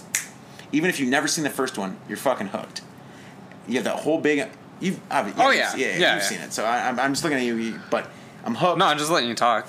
And this is like a passion. Like, you know, like when I was in school for special effects, over my desk that I had, I kept 2 film posters for inspiration, and they were Halloween 2 and Texas Chainsaw Massacre 2, and I kept them over to look up and be like, this is why I want to do, or I'm interested in what I want to do, because I saw these films at such a young age that, like, they left vivid. Like, I have I remember this memory of going to fucking buy this shit, of all the fucking memories, like, That's how vivid it was. So, watched it. Great story. You know, them on the radio, catching the caller, like them happening to find the radio station, going to find it, you know? Yeah, and then Chop Top's like a crazed fan and everything. Like, it's insane. They're terrorizing the fucking radio station. You know, there's that whole sexual scene with him, like, acting like it's his dick or whatever, Leatherface. It's chainsaw, just fucking... And then... Dennis Hopper's a riot. He's phenomenal in it. Then, like, the whole scene when they get to their fucking crazy, like, hangout, hideaway thing, and everything that happens there. I'm not going to spoil it completely if there's one person on this podcast that hasn't seen it, but there's probably more than that. It's just... It never lets up. The first Texas Chainsaw rarely lets up either. That's the best thing. Tobe Hooper knew how to drive the story forward, but also constant tension, constant this. And there are some scenes when I just rewatched it again, I've seen it numerous times, but that I could still consider horrifying. I would say probably like the invasion of the radio station, the things that happen there. When I rewatch it again, like even now, like I said, just a couple months ago, they played those parts very straightforward, where they were actually like, what are you doing here? Like, what's this? And her character, like, everyone was like scared. Like, it was a very tense moment, and you know, Chop Top's saying a bunch of fuck shit, it's evil, and like, oh, and like yelling at Leatherface, why didn't you kill her like this? And it has enough elements for me that's horror, right? But it does. It's a comedy. It's a comedy. It's a parody of the first film, pretty much. But I couldn't. But you couldn't not have it on your list because you got that connection to it. I had to have it. One of the films on my list, you could definitely argue it's more comedy than horror. Okay. But it's a similar situation, I guess. I would definitely say it's half and half. But this might be 60-40. Like 60% comedy, 40% horror, depending on who's watching it and what they've... Depends what the vibes are in the room. Yeah. That has a lot to do with it. Yeah, for sure. What do you have to say about it? Anything? Or? I mean, nothing that you haven't really said. I mean, it's great. Like, obviously, I didn't put it on my list for the reasons I already mentioned. It should have been an honorable mention, but I didn't think about it. But I was also... Because I think I did think about it, but I was also like... I don't know, that one with... the dude from Full Metal Jacket, that's a good Texas Chainsaw Massacre sequel too. Leatherface? Was it called Leatherface? Texas Chainsaw 3? The one from the early... was that the remake? That might have been the remake. It was from like the early 2000s. Oh yeah, the remake, and then... Yeah, that was a remake, that's and why. then the beginning. You could have put Texas Chainsaw the beginning on there because it's a sequel to a remake. I've never seen that one. Really? I've never seen the beginning. That's fun. I've actually seen... all of them now. You know which one I think's actually great, but they fucked up the continuity bad? That Texas Chainsaw that Twisted Pictures did, just called Texas Chainsaw. I haven't seen that one either. That one's the newest one. No, it's the second. No, they actually made a Leatherface, which is supposed to be like a prequel, which was the newest one.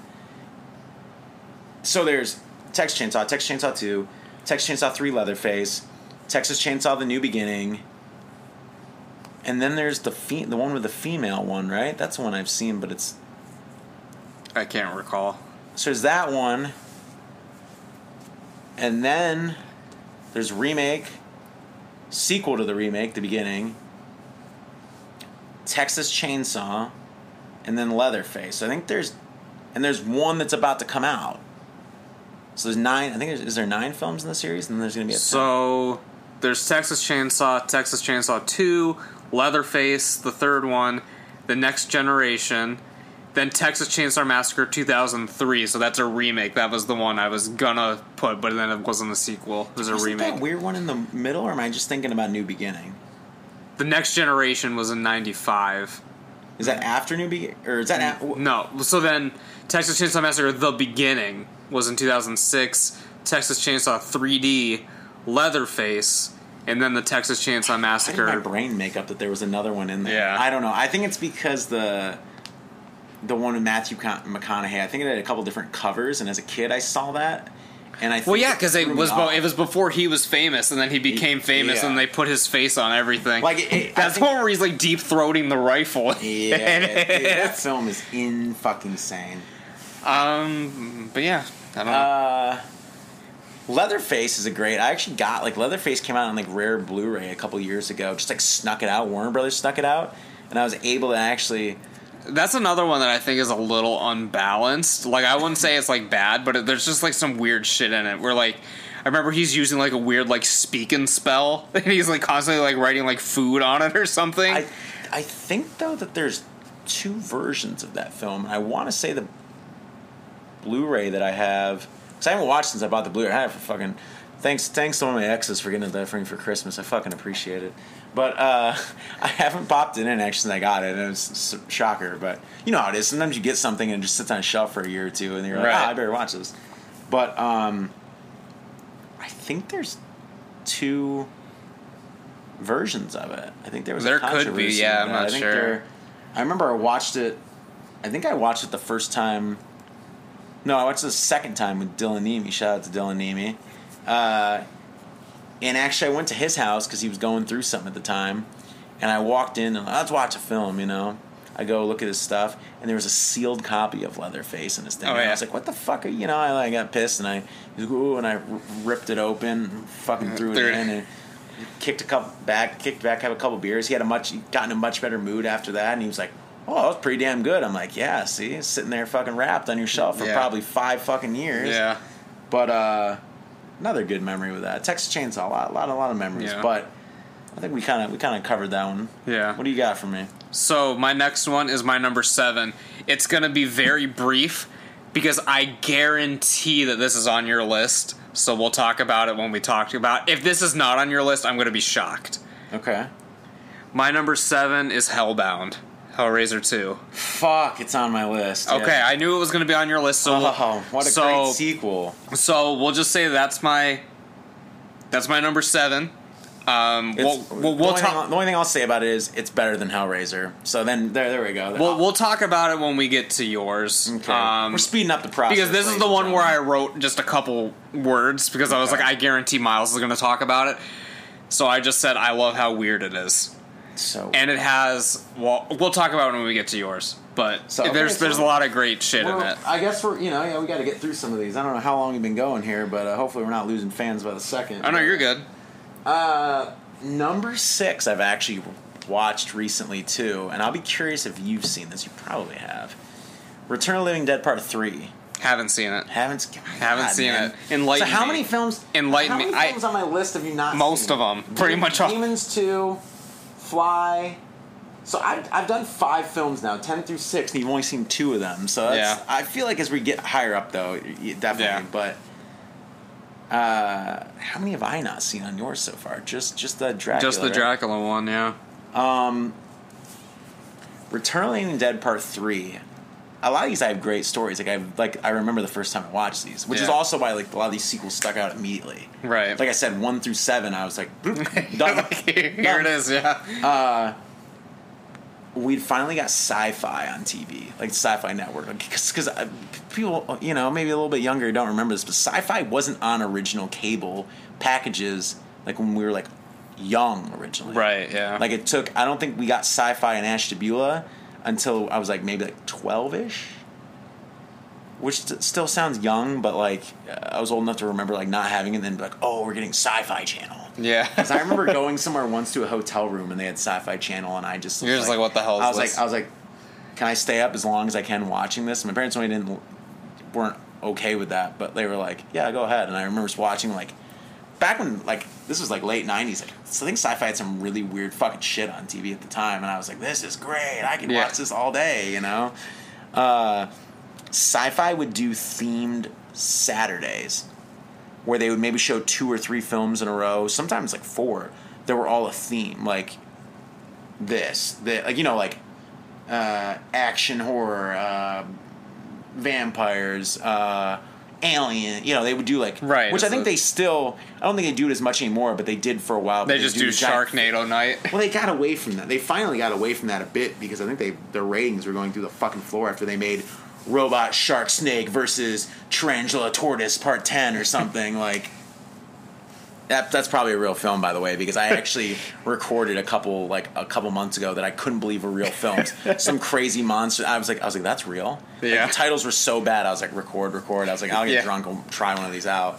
It's probably going to be a fucking PlayStation 1 graphic coming through my screen. Oh, for sure, yeah. But I have soft spot in my heart for that too. But so they had a zombie day, and I had read about some of the films that were on there, and I was like stoked. Like I think it was raining all day. I was like, I'm gonna sit in here. We're gonna watch these. I was probably like 13, 14, and the first film of the day, which was funny because it was in the middle, was Day of the Dead, the original, and I had never seen Day of the Dead. So I sat down and watched Day of the Dead, and then went right into Returning of the Dead Part 3. Okay. So for me, as a kid, I'm like, wow. Like, I just remember being like, what a double feature to, like, watch. Like, I was just like, oh. And, I was playing the Resident Evil games time. Like, I was like, everything was like, right up my alley. Yeah. But it was also before, like, zombies had been big in the past, but it was obviously way before The Walking Dead, way before kind of zombies completely took over. The mid-2000s boom. Yeah, like this was probably right as the first Resident Evil film was going to come out, and before Shaun of the Dead, obviously before 28 Days Later, when all those kind of came and just blasted zombies back into, and then at the end when that was about to die, here comes the fucking Walking Dead on TV and just took zombie shit almost to an annoying level where I couldn't even, like, there was so many. Yeah, there was oversaturation. The big indie, like, video boom, like Dimension Extreme, a bunch of, like, IFC labels, like Magnolia, like a bunch of these labels that were in the mid-2000s becoming big. Some of those, like, it was every foreign zombie film every month. Like, all this crazy shit was coming out, like, before the oversaturation, you had, like, the core ones, but they weren't, until really those films we just talked about boosted them up, there wasn't a lot out there. At least, like, mainstream. Yeah. Mainstream that you could get as a kid. So, to watch Day of the Dead, and I watched Returning of the Dead Part 3. Returning of the Dead Part 3, I'm sure you've seen the imagery, you've seen the... Oh, yeah. Like, I'm familiar with the stuff, but I haven't seen the whole thing. So, Returning of the Dead Part 1 and Part 2 are horror comedies. Yeah. Horror comedies, straight up, 100%. I couldn't even put 2 on this list, even though 3's 100 times better. Even though there's the Michael Jackson zombie in Part 2. Yeah. 3 was directed by Brian Usna, who was a protege of... I'm having a brain fart now. You're going to yell at me, and Jared's going to yell at me if you're listening to this, but he's never going to listen to this. A protege of... Who directed Reanimator? Oh, shit. Stuart Gordon? Yes. Yeah. He was one of, like, him and Stuart Gordon, I don't know why my brain wasn't working right there, but Stuart Gordon and him, like, worked together real close in this, so he was one of, like, his, like, friends. Brian Usna might even worked on Reanimator. I think he directed one of the Reanimator sequels, to be honest. I don't know if it was Bride. That would be crazy. That would be crazy, but, yeah. So he does Returning of the Dead Part 3. Returning of the Dead Part 3 was shot in the 90s. So horror's... Right. It's not dying, but it's in a little. It's in a low period. Cinema in general was in a low period. This was This was probably like, I think this was 92 maybe when this came out. So real weird, like real right before Jurassic Park. It was a real strange couple years. Yeah. So it's shot straightforward. It's a horror film, straight up horror film. Spoilers on this. I won't spoil too much because I can't believe you haven't seen this, but dude works. So main character's dad works for a military base. Obviously, they're fucking around with the chemical that makes the zombies. They're trying to find ways to use them as soldiers and, the whole government bullshit. Yeah. They find a way to tranquilize the zombies, or they're trying to, so they can reanimate them, use them as weapons, come in the field, put them all down, put them back in their fucking canisters, and go on their way, Cool. Main kid wants to be, it's early 90s, grunge is just popping off. He wants to be, wants to be a rock star, wants to be a drummer. He's got his girlfriend who wants a rock star boyfriend, whatever. She's a little bit of a wild child. The dad gets a new reassignment. They're going to have to fucking move because his dad's a military fan, it's time to move. So he's pissed because he finally has friends at this place, has a girlfriend, so he's basically like, fuck you, Dad, and he's like, I'm going to go, he's like, I don't want to hear this shit now. So he goes, picks up the girlfriend. this will spoil this for you a little bit, but it's fine. You kind of already know from the cover. Gets a girlfriend on a motorcycle. They're riding. She tries to like shake his hips, like to be like, "Oh, I'm gonna fuck the shit out of you," basically. And the bike wobbles. The car's coming around the thing. He swerves to miss it. She flies face first into a fucking pole. Right. Dead. That is a doornail. You know. He's freaking out, losing his mind, and earlier in the film, they had found out about this. Like I won't spoil it too much, but found out about the shit that brings corpses back. This, you know, this what is it? I always say it wrong. Trioxin or whatever. It's something like that. Yeah. Whatever they use in the canisters. So him being a young kid, he's like, "Wow, I'm gonna go bring her back," because she hasn't been dead that long or whatever. She's not gonna be one of these fucking freaks or whatever. Ones, yeah. Goes, takes his dad's ID card, sneaks into this military base, brings her ass back to life, pulls her out of there. They escape, and she's normal for the most part. You know, she's speaking, everything's normal. She goes, "What's wrong?" And she starts realizing she's like, "I'm fucking dead." Like, no pulse, no heartbeat. She's cold, everything like that. He tries to feed her. She's puking, like, right. She's realizing she's like, "I'm a zombie," yeah. And he's like, and she's getting pissed at him, and he's like, you know, he's in love with her. He didn't know what to do. Makes a stupid choice. So it's cool to see them. Basically, they're kind of on the run because his dad finds out, obviously, what happens. So the government people and everything like that, like they, you know, they're trying to find them because, like, damn, there's could be a possible zombie outbreak, you know? They run across this fucking gang of, like, Hispanic gangsters, like, in the store while they were, like, trying to feed her. Something crazy happens that I won't spoil, and now they're kind of at odds with each other. So now this, like, gang of gangsters is trying to fucking find them and kill them. So good subplots and shit like that. One of the gang members might have got infected, so things start happening. Okay. Ends up in the LA River. If anyone knows what that is, not really a river, but you know what I mean. Yeah. But they come across this crazy homeless man that helps him hide out, and from the gangsters, from the government, and then the gangsters eventually find where the hangout is, and like, but it's the kind of like a weird sealed sewer door, and the girl's basically like, the boyfriend basically starts figuring out like, oh, this is like, we're fucked. Like, I don't know what to do. She's changing. Like, I'm being hunted right now. Like, it's starting to get bad. And I'm sure you've seen the poster. Anyone that kind of knows about the film, the iconic shot of the girl with the completely like mutilated body with like nails and stuff coming out of her hands or arms. So the homeless man and the kid go out, try to fight or stop the gangsters, and they're basically about to get fucking killed. Like, these guys don't give a fuck, you know? Mm-hmm.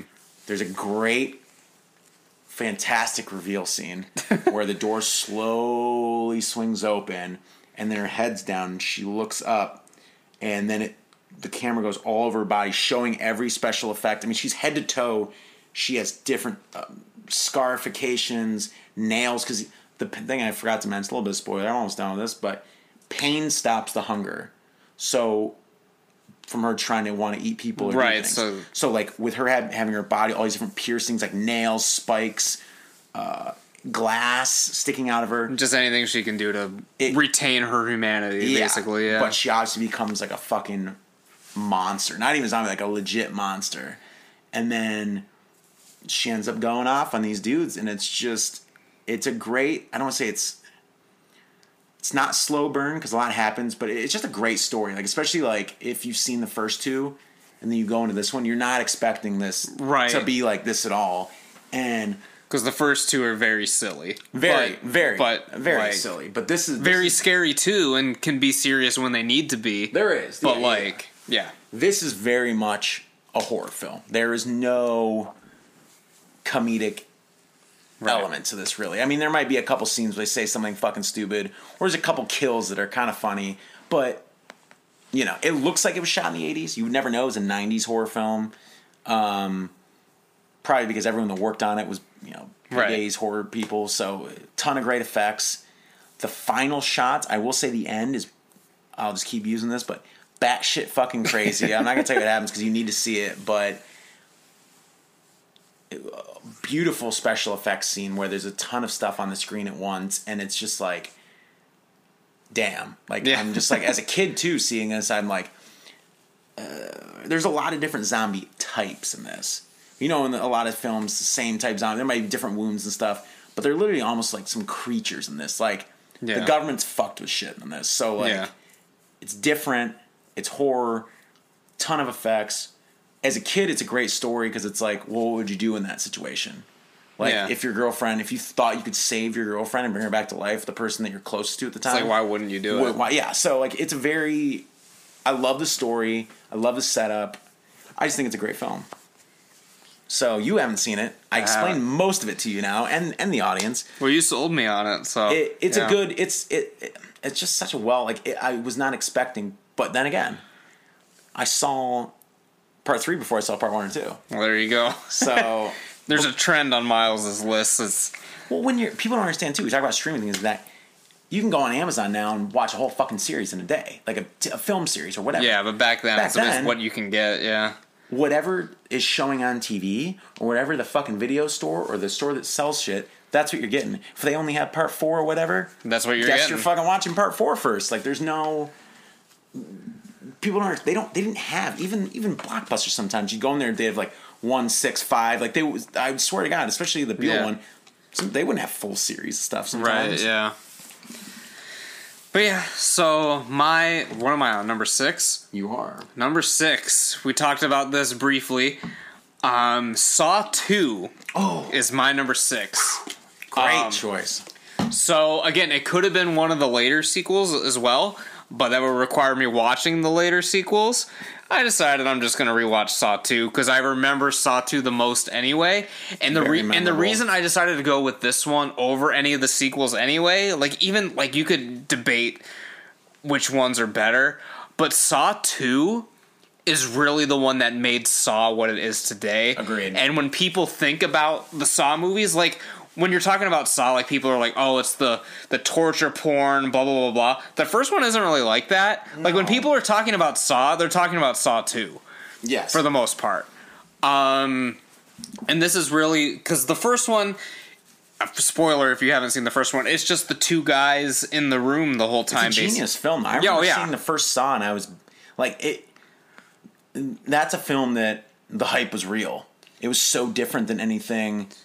at the time, or the time that was in the mainstream, that they got to a theater.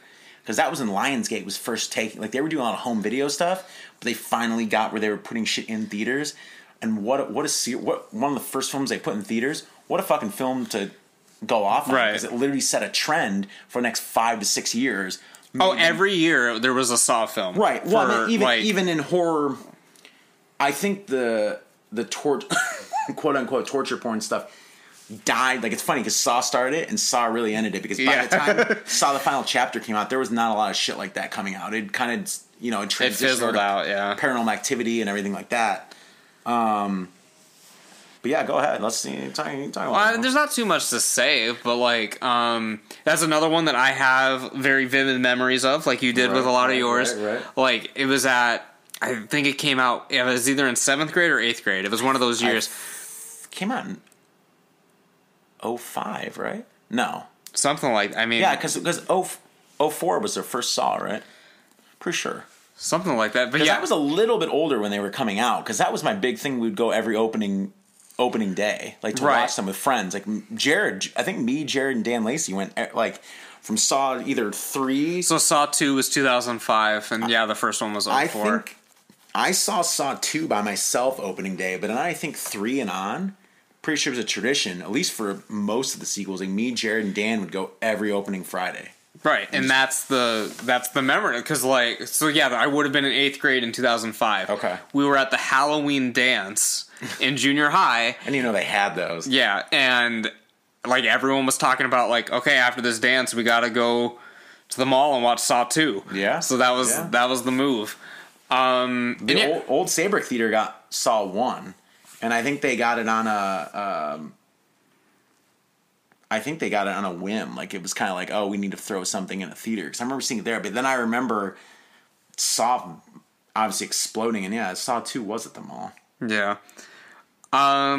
And yes, I mean, like, this is real. Like, I said it already, but this is the one that most people think about when they're talking about Saw, like, as a concept, because the first one wasn't like that at all. This one has Jigsaw more as like a main focus, right? Because he's actually in it and not a dead body in the middle of the room or whatever. Like, you see him there. I mean, the story is a little cliche, I guess. I mean, it's the cop trying to get his son, like, shit like that, but it sets up everything for, obviously, as Amanda as a main character, it sets up everything for the later sequels. Like, really, like, I would say, from what I remember, sets them up pretty nicely, you know? And, like, her character, and then you find out with her involvement, becomes such, like, a central part of the Saw franchise. right. So, Amanda was her name, right? I think so, yeah. Amanda. I think it's Amanda. But I just pulled it off my ass because it's fine. I can remember whole films, but most I can't remember a fucking are bad, you know. And this is where obviously it establishes everything that goes on after this. And you get the sense, like, with these people, and they're all, obviously they all wake up, they don't know why they're there, but they have some sort of connection. And you really, I think this film, more than a lot of the sequels from what I remember, you really get the sense that if these fucking people would just work together, they would be fine. They all, if I remember right, they all hate each other so fucking much. Yeah. Like, it's just ridiculous. And this is also one where, like, you can tell, like, again, they would all be fine. Like, because, like, in later sequels, you're like, all right, even if they make the right choice or they do this or that, like, it's debatable whether they would have actually made it out of there. But this one, I feel like the rules were better in this one. Like, It's definitely like, okay, if they were to do what they were supposed to do, they would have been all right. Just like the main cop or whatever, because he's in on it too. Technically, he's not in the room with everyone, but he's getting fucked with too. And if he would have just done, because Jigsaw's like, well, if you just wait till the timer runs out, your son will be here or whatever. And lo and behold, the tapes they were watching the entire time were recorded. It was not in real time. Right. So, like, the early Saw films were so ingenious with the way that they were set up.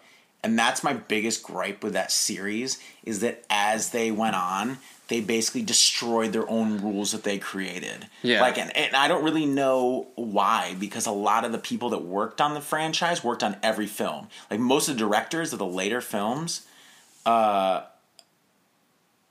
most of the films that were later were people that were producers or were screenwriters or were... You all right there, buddy? I will interrupt the podcast just for one moment for a joke, because my wife is in the other room and she could hear us, and apparently Mark Zuckerberg or some shit is listening to her, because she texted me and said, how did this come up when you were talking about it? And it's a meme that says slaw, and it's the Saw hand with coleslaw in it. The fucking world's crazy now, man. Yeah, I fucking hate so this shit. Siri's listening to us from the other room and showing my wife memes. Oh my god. But anyway, as you were saying, some of them, like you were kind of hanging out while I was going off on it. The traps are like, you have 10 seconds to rip this part of your arm off and do this, or you're fucking dead. And then the person's like, what? And then their face gets ripped off. Like, what do you mean? Yeah, like, what do you mean? Yeah, like, they're like, and they did that because obviously Jigsaw's accomplices, so they go on, they don't understand Jigsaw's vision, I guess, or they think they do. So it creates, problems. But at the same time, they become almost like, I don't want to say parodies themselves, but like you said, a lot of the games become almost completely unwinnable. Like, the traps are so extreme that you would have to, like, you'd either bleed out from doing whatever they asked you to probably before you got out, or you're just dead. You're gonna right, die. exactly. There's no. In this one, they're still, like, pretty straightforward. I mean, like, you're gonna get fucked up, but I mean, you're gonna, like, you're probably gonna be maimed or scarred or something, but you were gonna survive. It was just going to be the most traumatic experience of your fucking life, obviously. Because there's the one where, like, the key's, like, behind the guy's eyeball. Yeah. And, I mean, yeah, you're going to lose your fucking eye, but you're not going to bleed out or anything. That's and, the one where they put that is the razor blade box, too, right? Right. This is where the girl falls into the thing of needles. That's the combos, because she was a drug addict. That's Amanda. Right. Yeah, that's a very iconic scene because the one guy fucking just throws her into it, doesn't he? Yeah. The dude gets, like, shot through the head when he, like, goes through the eye hole of the door. Right. And this is the one. Yeah, the guy's in the gets burned in, like, the oven thing in this. He gets out, but like he had to get like some sort of clue in there. Oh, okay, right. I feel like this one has some of the most like I haven't seen Saw 2 in probably 10 years, and I can remember basically most of what you're saying and shit like that. Right, because this one had like all the most iconic like moments in it. And yeah, it's before the series got too complicated. Like definitely like like, oh well, is Amanda behind this, or is it this other guy from the first movie, or is Jigsaw actually dead, or like it starts getting, and like people were saying, oh, the story's like so like they distract you with the torture porn, but the story's like so intricate and well done, and like all this. It was like, no, the story doesn't make any fucking sense. But it's so you can tell as the like probably around. Saw 3 was good, except for I feel like it's overrated because a lot of people think that's one of the best sequels. I really fucking love Saw 4. And then you could tell by Saw 5, because Saw 5 is not good, as we talked about before, like, they're starting to lose their way for sure. Yeah. They make up for it a bit. Like, I really remember really liking Saw 6, and Saw 6 had some good stuff, some good kills and good twists. But which saved the film for me, made it... Actually, I still think from my memory, Saw 6 is fucking great. But the story was so all over the place. Like they're reaching... They're grasping at anything.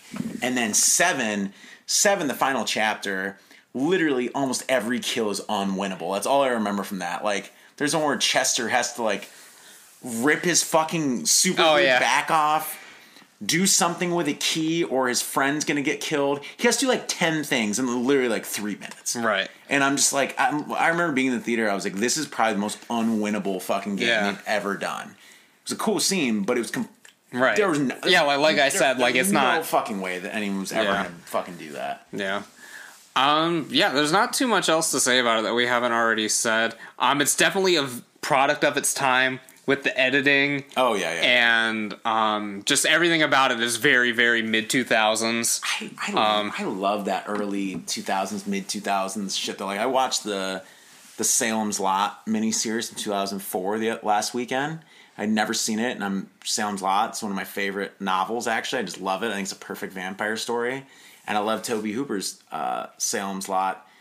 This miniseries follows the book really fucking well. I was surprised about how much shit they could get in there in like that, and like amount of time. The ending, and when things start to go off, takes a while for it to go off, but it's really fucking good. But it's very 2004. Oh yeah, and fucking Rob Lowe's the main character. Sometimes just does not hit. Like he's just such a sore fucking thumb, Like but. I love that look, that weird, the color palettes that you probably fucking hate. The green color palette, it's definitely very prevalent in all 2000s or cinema. Blue, or that like bluish hue, bluish hue or green hue, some kind of dark hue that makes it look like you're in a shitty new metal video. Which you haven't seen my film, but in Unlucky, we sort of did an homage to that. Okay, because we have like a scene where like it's a comedy film, obviously, but. The dude gets abducted by a cult. As soon as it goes to the cult's hideout, it's that green color palette. Oh my god, I'm gonna love it. I need to see that. It's very underwhelming, but sure.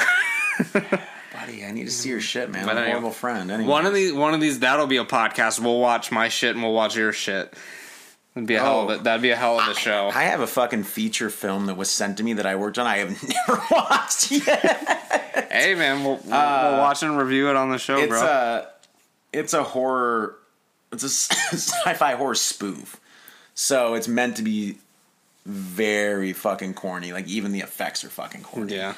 I was sent that like 2 years ago, and I still haven't watched it. I think we talked about that when we recorded our first podcast. I think we talked about how you just got sent it, or you were about to get sent it, or whatever. Maybe that was it. I have another one that. Fucking I worked on in like 2011, and it premiered at a film festival in LA like 2 years ago. Oh yeah, and it won an award. And we were all supposed to get copies of it. Never. Where's my fucking copy, bro? Yeah. I did get this like a certificate emailed to me that it was an award-winning film. Yeah. Like okay, well, add that to your resume. Yeah, but I want to watch the fucking thing, right? Yeah, like I can't find it either. Like I'm like okay, well, is it ever gonna? It was some guy that the director was a fucking former athlete had film school, gone to film school and done stuff too. So Right. it's like his career was winding. He wasn't like a super famous athlete, but he was successful enough. Like I don't even know if he was basketball, football, whatever. But he wanted to start doing indie films after his 'cause he had some money. I mean, it's some money Right. fucking burn. So Yeah. they hired me to I was one of 5 or 6 makeup artists, and I did some body bag corpses, and I did I did a stretch and stipple old age makeup on a woman. I did the stretch and stipple, which is what they use in The Exorcist. That was where like Dick Smith invented it. And then the woman came in and did the actual makeup, or she was supposed to be an old hooker. Yeah. So that was my last day on set, and I really wanted. I couldn't stay because they were going to film until 6 a.m. because it needed to be night. I'm doing the makeup. Like we started doing the makeup at like 10 o'clock at night, in that middle of fucking nowhere above some old restaurant. Yeah. And I think I had to go because I was in my final semester. I was going to be starting my final semester of college. I had to go to class the next morning. Yeah. So I was like, well, yeah, I'll do this makeup, but I got to dip. yeah, and it was like another X amount of time to drive home too, So I was like, I would like to Fifth Dimension. I think it's called Fifth Dimension, the film. I'd like to see the Fifth Dimension. I probably never will. My favorite thing I ever worked on, the trailer that was supposed to be a film that was based after a book. Which one of my exes has that book? Fuck you. But I hope they caught that. But 7X, the director saw out of his mind. He's re-edited the trailer 6 times, and because he also played one of the main actors in the thing, of course. Yeah. So he just keeps editing more footage of himself Right. to try to resell Obviously. it. And I'm like, bro, I have all the stills from that, all the makeup I did, like these like a witch tearing in this guy's back, like all this cool shit, and just keeps editing in more scenes of him running around screaming in the dark, and I'm just like, yep, just take more makeup out of this. Like, I used to have a credit on there and everything. I'm just I don't know. I'm going off my own shit. Anyway, let's get back to. You're good. Let's get back to the topic. So we're on your number 5. We made it. We're halfway done. Halfway done.